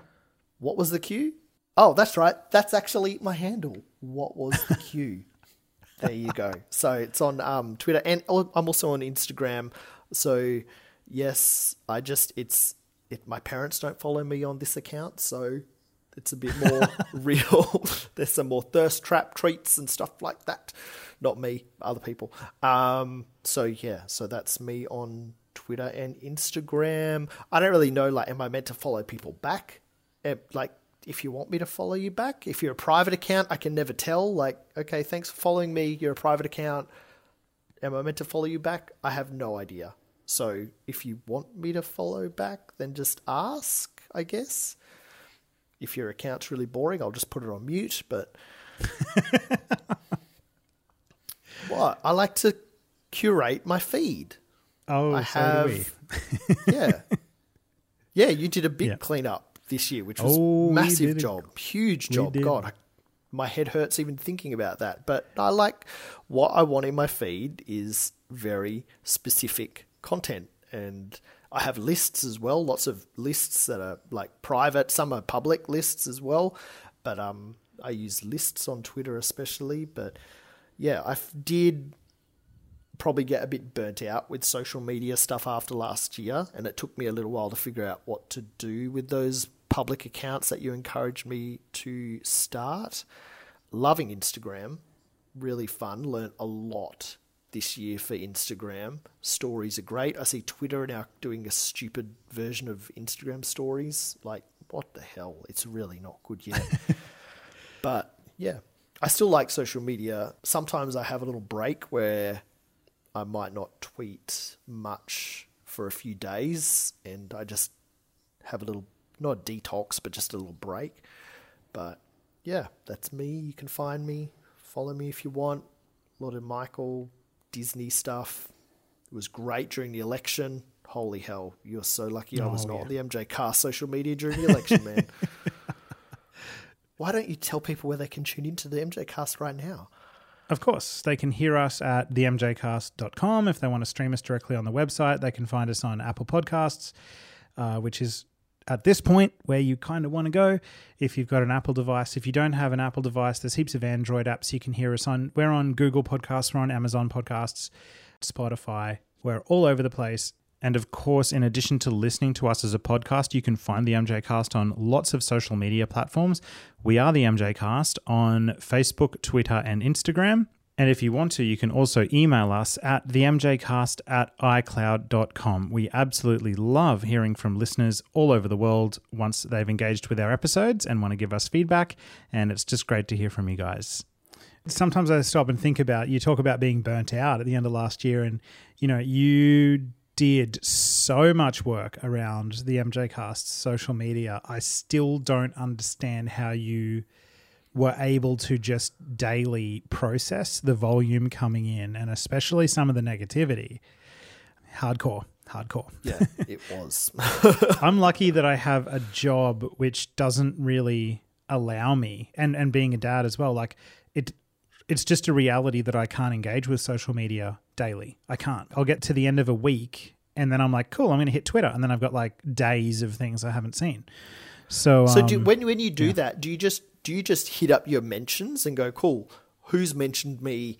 Let me look at that. And then do you just sort of start from there? Well, no, see, because I don't really like the Twitter app, the main Twitter app, I don't really use it. So I use Tweetbot. Me too. 100% me too. Which is, chronologically. So I like to engage happy to pay for that because it's so worth it. Yes. So I like to engage with Twitter chronologically to see all the tweets as they happened, in the right order. But the drawback of that is that you have thousands of bloody tweets that pile up all in the right order. So if I don't stay on top of Twitter every day, then it just backs up to be thousands of tweets that I'm missing. And then I have like FOMO, OCD, and then I just bail from it altogether for days at a time because I'm like, it's too much for me to read. And also it only will actually do like, I think a maximum of like 4 days or something. Like if you miss more than that, you can't actually scroll back further. So I think for me, sometimes the main Twitter app might actually be better if I've missed Twitter for a few days because then it'll show me the main ones. Maybe I should use both. What about your mentions? I use both for different things. Like my mentions don't work properly. They genuinely some don't bizarre work. Fault that I've never heard of. I've got some weird bug. No, other people have it. So there's this guy I follow on social media, Renee Ritchie. He's a big tech podcaster, and he's got the same thing. So I don't know what it is. No one's been able to figure it out for me. But I see the mentions from people I follow, and I see most of my mentions from people who don't follow, but there's a large portion of mentions that I never ever see unless I tap on the original tweet and then it shows me all the replies. So I don't see a lot of the stuff that comes my way, even if you at me. It's really weird. I've never been able to figure it out. It's kind of useful sometimes if people are flaming me. But maybe that's what happened. Maybe you got flamed so much that it just burnt out those circuits. Oh, thank God. Anyway. So yeah, I reckon people should follow you for sure because I love the content that comes out of your account, especially when big MJ stuff happens. Like you don't hold back with your thoughts. You're real. Well, no one should hold back. God, just be yourself, people. Well, sometimes stop being a fence sitter faker and just like legit have an opinion. Yeah. Why do some people do that? Why do some people fence sit, do you think? Because they don't want to upset some of their audience. And then it's like, well, that's not very genuine, so... It's not real life, is it? Imagine if everyone just ran around only saying things they thought wouldn't upset people. No. Not for me. Well, it has been amazing to have you. It's been amazing having you back on the MJ Cast, dude. It's been way too long, and we can't let it be this long again. Okay. Well, man, I have to say, I do feel rusty as hell. I remembered how to plug in all my crazy wire setup with the M&M dispenser stand holding things, and hopefully the audio quality is good. I remembered that bit, but I was like, oh my God, I haven't co-hosted or been on anything like this for like a year. Crazy. You're amazing. Oh, thanks for having me back, and stay awesome. And you know what I always say, Michael on. Well, I guess I better use my sign off too. Keep Michaeling.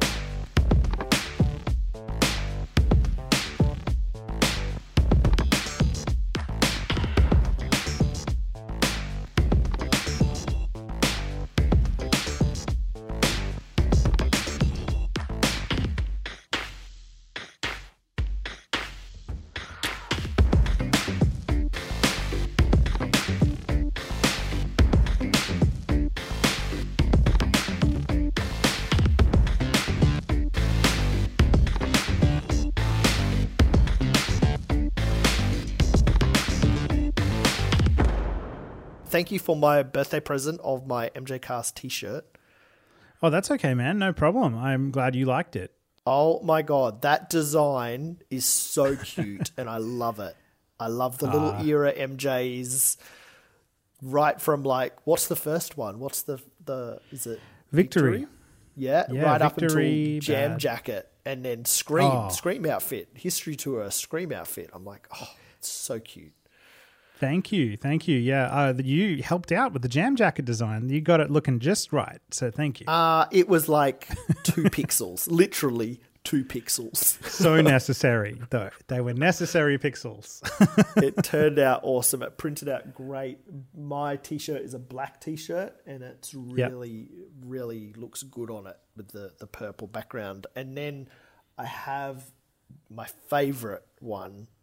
I have to say sorry, but That's I love okay. it, is the Dawn logo, like the sunset sort of logo. Love it. And I've got it on a bright blue t-shirt. It is brighter blue than I sort of expected when it was ordered. But, oh my God, it looks so good. And You can get a probably darker photos. You can, but this bright one, it just really pops. And It looks good. It does. And I have to say, it caught a lot of eyes when I wore that around Brisbane early this week. It really did catch a lot of eyes. No one stopped and asked me about it, but I saw a lot of people like looking at the t-shirt. So nailed it. That one is really one of my favorite. I'm going to wear that one out, I'm sure. Like, I really am careful when I wash it, and I don't put it through the dryer anymore. I air dry it only on a coat hanger in my ironing room, because I really want it to last. They shrink when you put them in the dryer, like all clothes really do. Yeah, and things are tight enough for me this year. Oh my God, COVID weight. What about COVID, man? You haven't been on the show since COVID happened, but what an insane year. It really has been, and like, I have been very lucky, really. Firstly, we're in Australia. Secondly, we're in Western Australia. So our state premier shut our border to all the other states very early on. And then at the time, he even shut, because our state is like, you think Texas is big? No, you got nothing on Western Australia, buddy. He even shut regions of our state. So you couldn't even travel to different regions of our state earlier this year. Saying that, we've been very lucky in our state. They've spent so much money. The mining companies have spent so much money keeping the mining industry going and safe with massive testing set up at the airport for the mine workers, the FIFO workers, and that has kept Perth base for the airline I fly for really chugging along. But it has not been without its hiccups when there's been different flare-ups in states. And when I say flare-ups over here, I say like at the most, a few thousand. Flare-ups in Melbourne was the worst case for Australia, but in Adelaide this week there was a flare-up of like 22 cases, and then they shut the border from our state to South Australia retrospectively as well, which is where I got caught up in it. So I'm currently on home quarantine for 14 days because of a flight I did last weekend, which was my first flight back after some annual leave and then another week of not working. So I've been caught up in that, and I'm not allowed to leave the house, have to sort of self-isolate within the house. And then I'm only allowed to leave the house to go to work, but I'm not allowed to fly in my own state. I'm only allowed to fly interstate, hence why I've been to Brisbane twice this week. But then once I got into quarantine on my second trip to Brisbane, I wasn't allowed to leave the room. But on the first visit, I was allowed to leave the room. Oh my God, our current crew hotel in Brisbane, I'd been there to the outside of it in November 1996 when Michael Jackson was here on the History World Tour. And I was one of the screaming fans with a little cardboard sign that I'd made down below. And I'm like, whoa, this is like, talk about full circle moment. Now I'm staying here for work. Amazing. I asked the staff and the concierge, like, oh, is there like a sort of plaque or photo anywhere from when Michael Jackson stayed here? And he said, oh, actually there is up on that floor, the penthouse floor. There's a sort of photo, 2 big photo frames that show different VIPs that have stayed there. So Prince, Beyonce, like a lot of people, Diana Krall, who else? There was so many, I can't even remember. But Michael was on this sort of photo board. They used not photos of when they were at the hotel, just like press shots. This was like a bad album cover press shot. But then the concierge said, just ask if anyone's staying in the Stamford suite at the moment, and if they're not, they could give you a tour.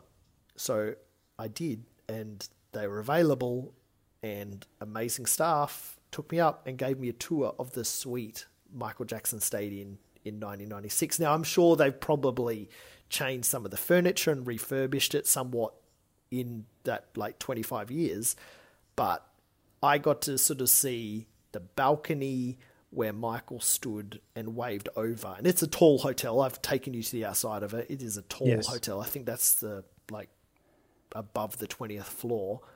So Michael, when he was at the top, was like a little tiny dot in a red shirt. But he saw my sign and pointed at it from that height. And then I got to go and see his perspective looking down at that little sort of park next to the hotel, next to the Brisbane River. And it was so cool. And got to see, like there's a grand piano that gets tuned every month in that room, a little kitchen, and 180-degree views of like the Story Bridge, all that direction around to the right of Brisbane. Incredible. So views. Special. It was. So it was special. amazing. And then you caught up with one of our listeners, Rebecca.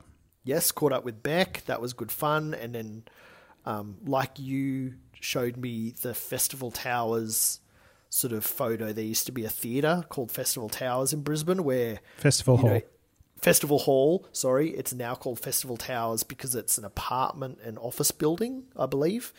But they've got this amazing sort of tribute to Festival Hall, the former theatre that was on the site where, Muhammad Ali, the Beatles, Liberace, like even Silverchair and more modern acts had performed at. And the J5 had performed there, I think, in 1973. It was very early on, cool wasn't picture. it? It was really cool. So I showed Beck that, and that was good fun. Awesome. But shout out to Beck. How's things with your work? Died down a little bit? Because you were like doing lesson plans for remote teaching and all that kind of stuff. Yeah, it's been a wild year. It's been difficult as a teacher because I've watched all of my friends be supported by the government to be able to continue, isolating at home. Whereas teachers have a very different reality. We're very lucky in that we've got work and we've got our jobs and security, but that's come at the cost of having no choice but to go and front up to hundreds of people every day. So I've felt this year very vulnerable to bringing COVID home to my family. Luckily, like you were saying, the Queensland Premier, Anastasia Palaszczuk, has done a really great job at keeping everything safe in Australia and played hardball against our Prime Minister, who would have rathered everything be opened. Such bullies. I know. So, I've been, going to work every day and like all teachers around the world, shout out to Sean Shackelford. He'll know about this reality. But it's kind of, it was remote teaching for a good 2 to 3 months of planning lessons and delivering online. I got my podcast skills on and, kind of did a lot of voiceover work over my existing lesson PowerPoints. Instead of, I chose not to do a lot of live Zoom interaction with students. I did more pre-recorded stuff on PowerPoint. And I got so much great feedback from the kids and the parents. I got feedback from parents who were like, "Oh, really loving your lesson, Mr. Ball. I'm enjoying doing it with the kids." That's cool. Yeah. It's been a wild year, but things kind of got back to normal for us, in June. So since then, it's kind of just been normal teaching. A few little changes with making sure to use, social distancing and hand sanitizer and everything with the kids in the classroom, even, sort of now. But it's just had a huge impact, I think, this year. And not only on the world broadly, but even just, we talk about mental health being, a huge, having been impacted by COVID. And I certainly have felt that way for me and in my family as well. COVID really has just the amount of time that we haven't been able to do things we would normally do, and just, I don't know. It's been a tough year for that reason, I think. And I'm certainly looking forward to the vaccine and a more positive 2021. It has to be and don't rely on 2021 to make itself a positive year, people. That's all up to you. Work with what you've got and make it a better year. People have already started now in the US with the election. People turned out in force and are like, enough is enough. We need to make change. We need to make this a better situation. You got a couple of months of crazy burning down a house on the way out to not look forward to, but to endure. But, people have started no, enough. We need to fix what we can control. And that's what you do. What you can control, work on that. Whatever you can't control, don't worry about it. Don't stress. Just go with it. But what you can control, work on that. Yeah, and I know the US politics is something you're particularly passionate about. It's something you tweet about a lot. You would have been, I'm assuming, very glued to everything that's been going on in the last month in the States. Hugely, yeah, pretty much. Really trying to keep on top of stuff. But I think you would find it as well. That's what people over here in an unrelated country, yes, we're an ally, but really unrelated country, even my parents would talk about it. We were at a cafe and the table next to us were talking about the election results. And I think maybe from a country that is an ally to the US, and that a lot of us have friends over there. So we've watched the last 4 years in shock and horror and just bewilderment. What the heck is going on over there? It was just a horror show to watch from the outside.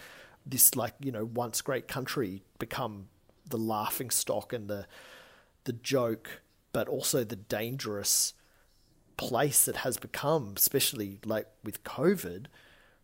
It has been the topic of conversation the world over, but you would have found that as well.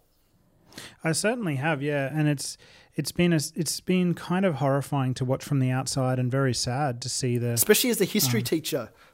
I think you would have that amazing perspective looking at history unfold, and in ways history repeat itself from past people that have used these plays in the past. I think the most terrifying thing has been watching Donald Trump be able to get away with so many obvious lies to the public and just continue on as if everything's fine.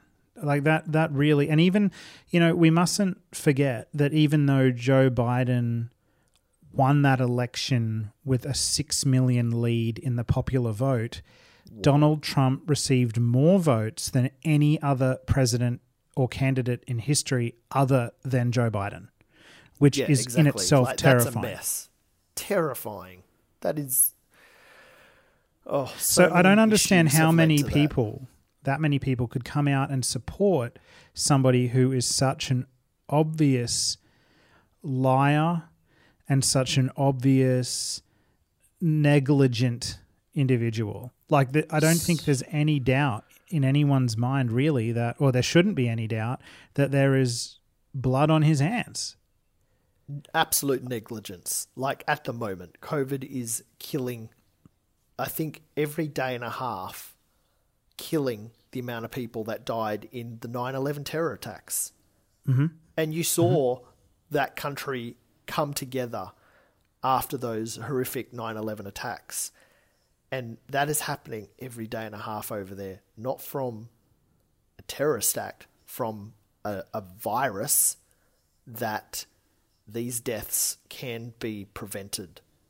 And it's like they gave up a long time ago, and they're not going to be doing anything else to help that situation until the next administration. And it's like, it's just tragic beyond belief. And my heart, I know that you guys will have listeners that will have been personally affected by deaths and sickness caused by COVID-19. And my heart absolutely goes out to those listeners who has been affected by it and lost people. It's just a horrific and tragic situation that you should be very angry about. That's exactly it. And there is no doubt that the president knew about the dangers of this and ignored it early on in its spread. So it's terrifying to me that the amount of people that still supported him in the election. And what concerns me as well is when Joe Biden takes office and then attempts to implement lockdowns and more forceful measures, which is the only way. I mean, this is the thing. We've seen it unfold. We've seen it unfold in Australia, Q, and we know from experience in Australia that the only way to beat it is really tough lockdown measures that last months. And that's what happened in Melbourne. There was a huge flare-up a couple of months ago, and famously the Premier had to basically go into battle with the Prime Minister and ignore our federal leaders' instructions and keep that state in lockdown. And it worked, and they haven't had any cases for weeks and weeks. It's the only way to beat it short of having a vaccine. And that's Australia's second biggest city. Like, that is not a small population. That is millions and millions and millions of people. So I don't understand, honestly, looking at the way that the American population functions and how, like, let's be real, a lot of Americans do not like being told what to do. I don't know how it's going to work there when the government tries to enforce the only strategy that we know works. Yeah, but it's not going to be smooth sailing. Like, the mess that Biden and Harris have to walk into to attempt to try and repair the damage done is just like literally sort of like a war zone. It's really crazy. Like it, and you know, if there's any listeners actually still listening at this point, thank you.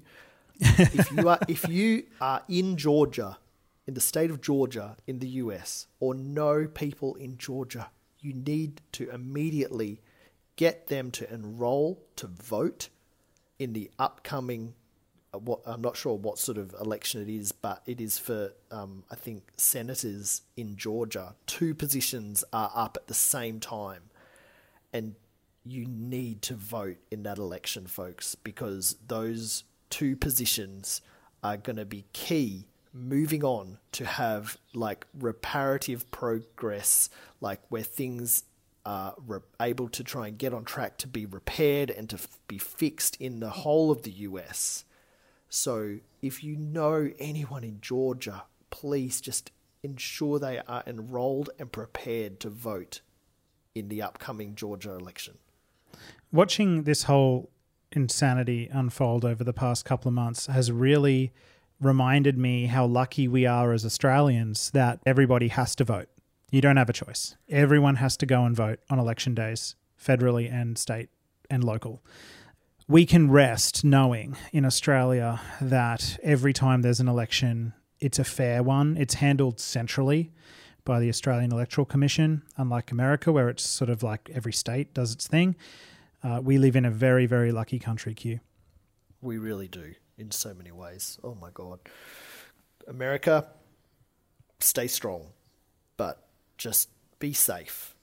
Everyone out there, just be safe, please. Yeah. We've, the vaccine's coming. It's they're saying that March is when there'll be a massive rollout starting late this year, but then by March it looks like it'll be spread far and wide. And it's difficult at the moment.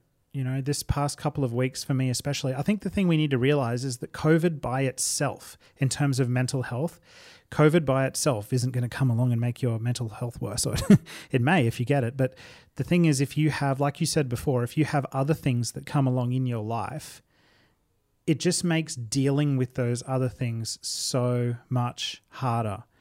I think about people that have lost loved ones and they're unable to visit each other, to support each other. It's just makes everything so much more complex. And this past couple of weeks in my family, I don't really want to say specifics, but, it's been two of the hardest weeks of my life. And boy, am I appreciative of your support that you've offered me. And I can't wait for next year when it's going to be a positive one. Because like you said, I'm going to make it a positive one. It's going to be awesome. Make it a positive one. So, don't forget, people are dealing with stuff not only with COVID. So at this point, community is such an important thing for everyone. Reach out, check on people, just a text message like, hey, how you doing? They might be dealing with lockdown or something, but maybe they've also just gone through a breakup. Like, hey, how's things? How you going? Do you want to have a chat? Do you want to talk about it? Do you want to watch a movie or whatever? Even like you watch it over there, you watch it at your house, you text each other while you're watching it. Just like reach out and check on people and communicate, because like it's so cliche. Yes, you're not alone, but you've got to it's all for love. Be open to it and reach out. And it's all for love.